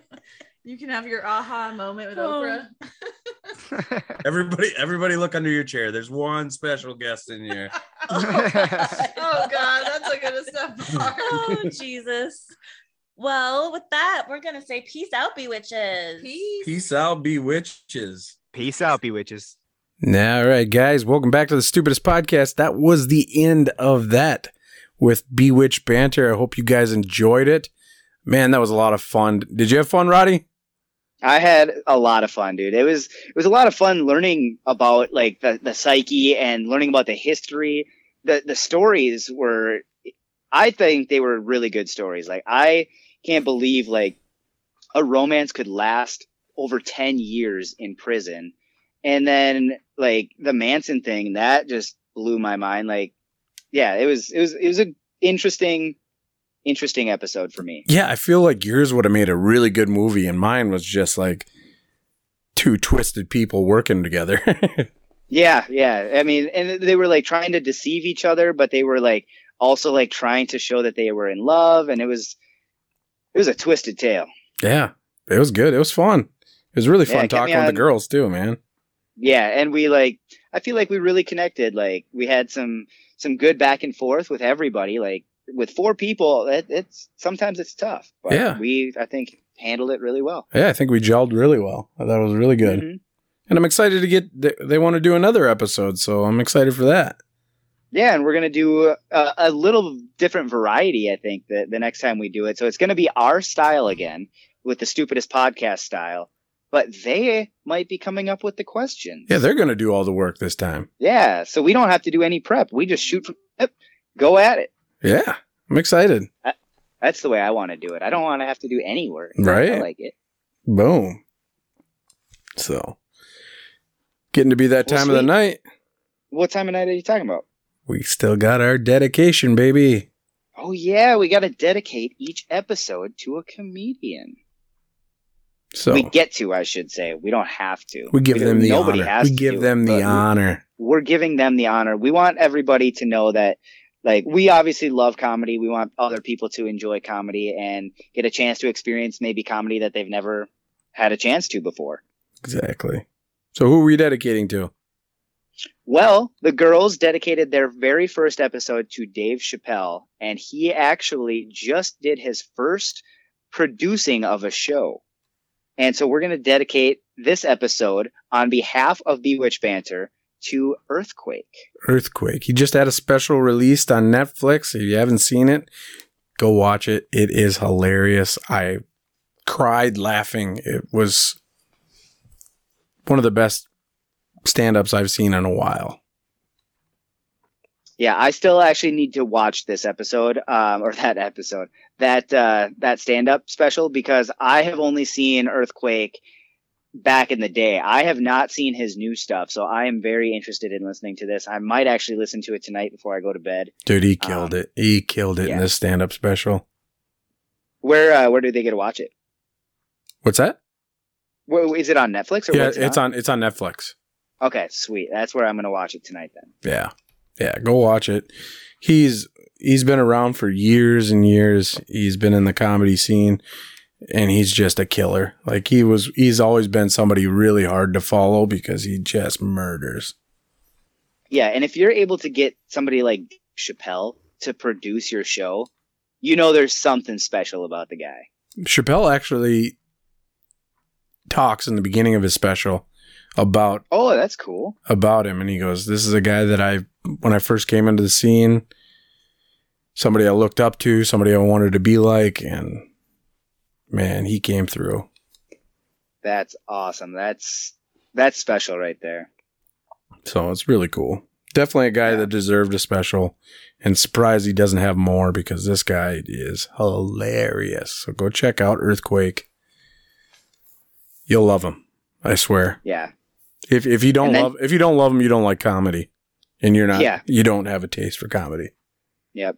And we're gonna get a little bit more in depth. So if you guys want to learn more about Earthquake, listen to the deep dive. The deep dives are, if you want to get to know each of these comedians a little bit better, get into the deep dive. Like, those are fun episodes where we just get a chance to learn more about each of these comedians that we dedicate to.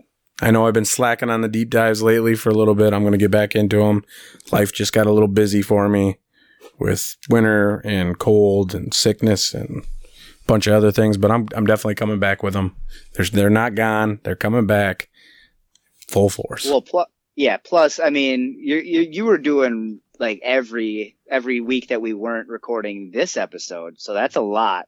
So I feel like you're going to be able to get caught up, especially since we do this episode every other week. You can definitely get a few more in, get caught up, and we'll definitely have this one. This one's probably not going to come out for a while because we are doing them in order on how we have dedicated. So you might not hear about Earthquake for a while, but again, I highly recommend you look into him if you want to learn a little bit more about him. Like I said, we'll talk a little bit more in depth down the road. Yeah, but definitely a comic that you need to go look up because this guy is hilarious. So, Yeah. Yeah. Yeah, go look him up. I mean, go watch his special. Like I said, it's on Netflix right now. Yeah, look him up on YouTube too, because he's got some stuff. Like I said, I listened to him when I was first watching comedy, and that was in like the probably early 2000s, and he was one of the first people I listened to. Yeah, so. Phenomenal stand-up, man. So yeah, that's about it for the night, man. Awesome. Well, again, if you guys like what you hear, look us up, you know? Yeah, give us a rating. Give us a rating on where you're listening. Add, subscribe. Check us out. We're on Facebook, Instagram, Twitter. Where else are we? We have a YouTube. You can always email us. If you want to email us, you can just email us at thestupidestpodcast@gmail.com. Yep. Go subscribe to our YouTube. We definitely love to have you guys subscribe to our YouTube. Yep. I know it's not video. We're going to get to video eventually, hopefully someday, one day. It's in the works. But they can always check us out at www.thestupidestpodcast. There's a third W. It's not just WW. You let me do it the way I want to do it. All right. Yeah, you definitely got to do it the right way, or it's not going to work. So www.thestupidestpodcast, Roddy? .com. Boom. Check us out. Go add, subscribe, comment, give us a rating, talk to us. Yeah, if you have any questions that you want to hear on the podcast, anything you want to know about Vandy, anything you want to know about me, any random question, anything like would you rather questions, if you want to do anything Roddy or Vandy, if you want to do love it or hate it, anything like that. Murder, fuck, message kill. us. Let us know. Marry, fuck, kill. Yeah, do that one. You can tell us about the entertainment you've been listening to. Yeah. Maybe there's something out there that you think we'd like. I want to get to know like what you guys want us to watch. Yeah, we'll definitely give you a shout out too.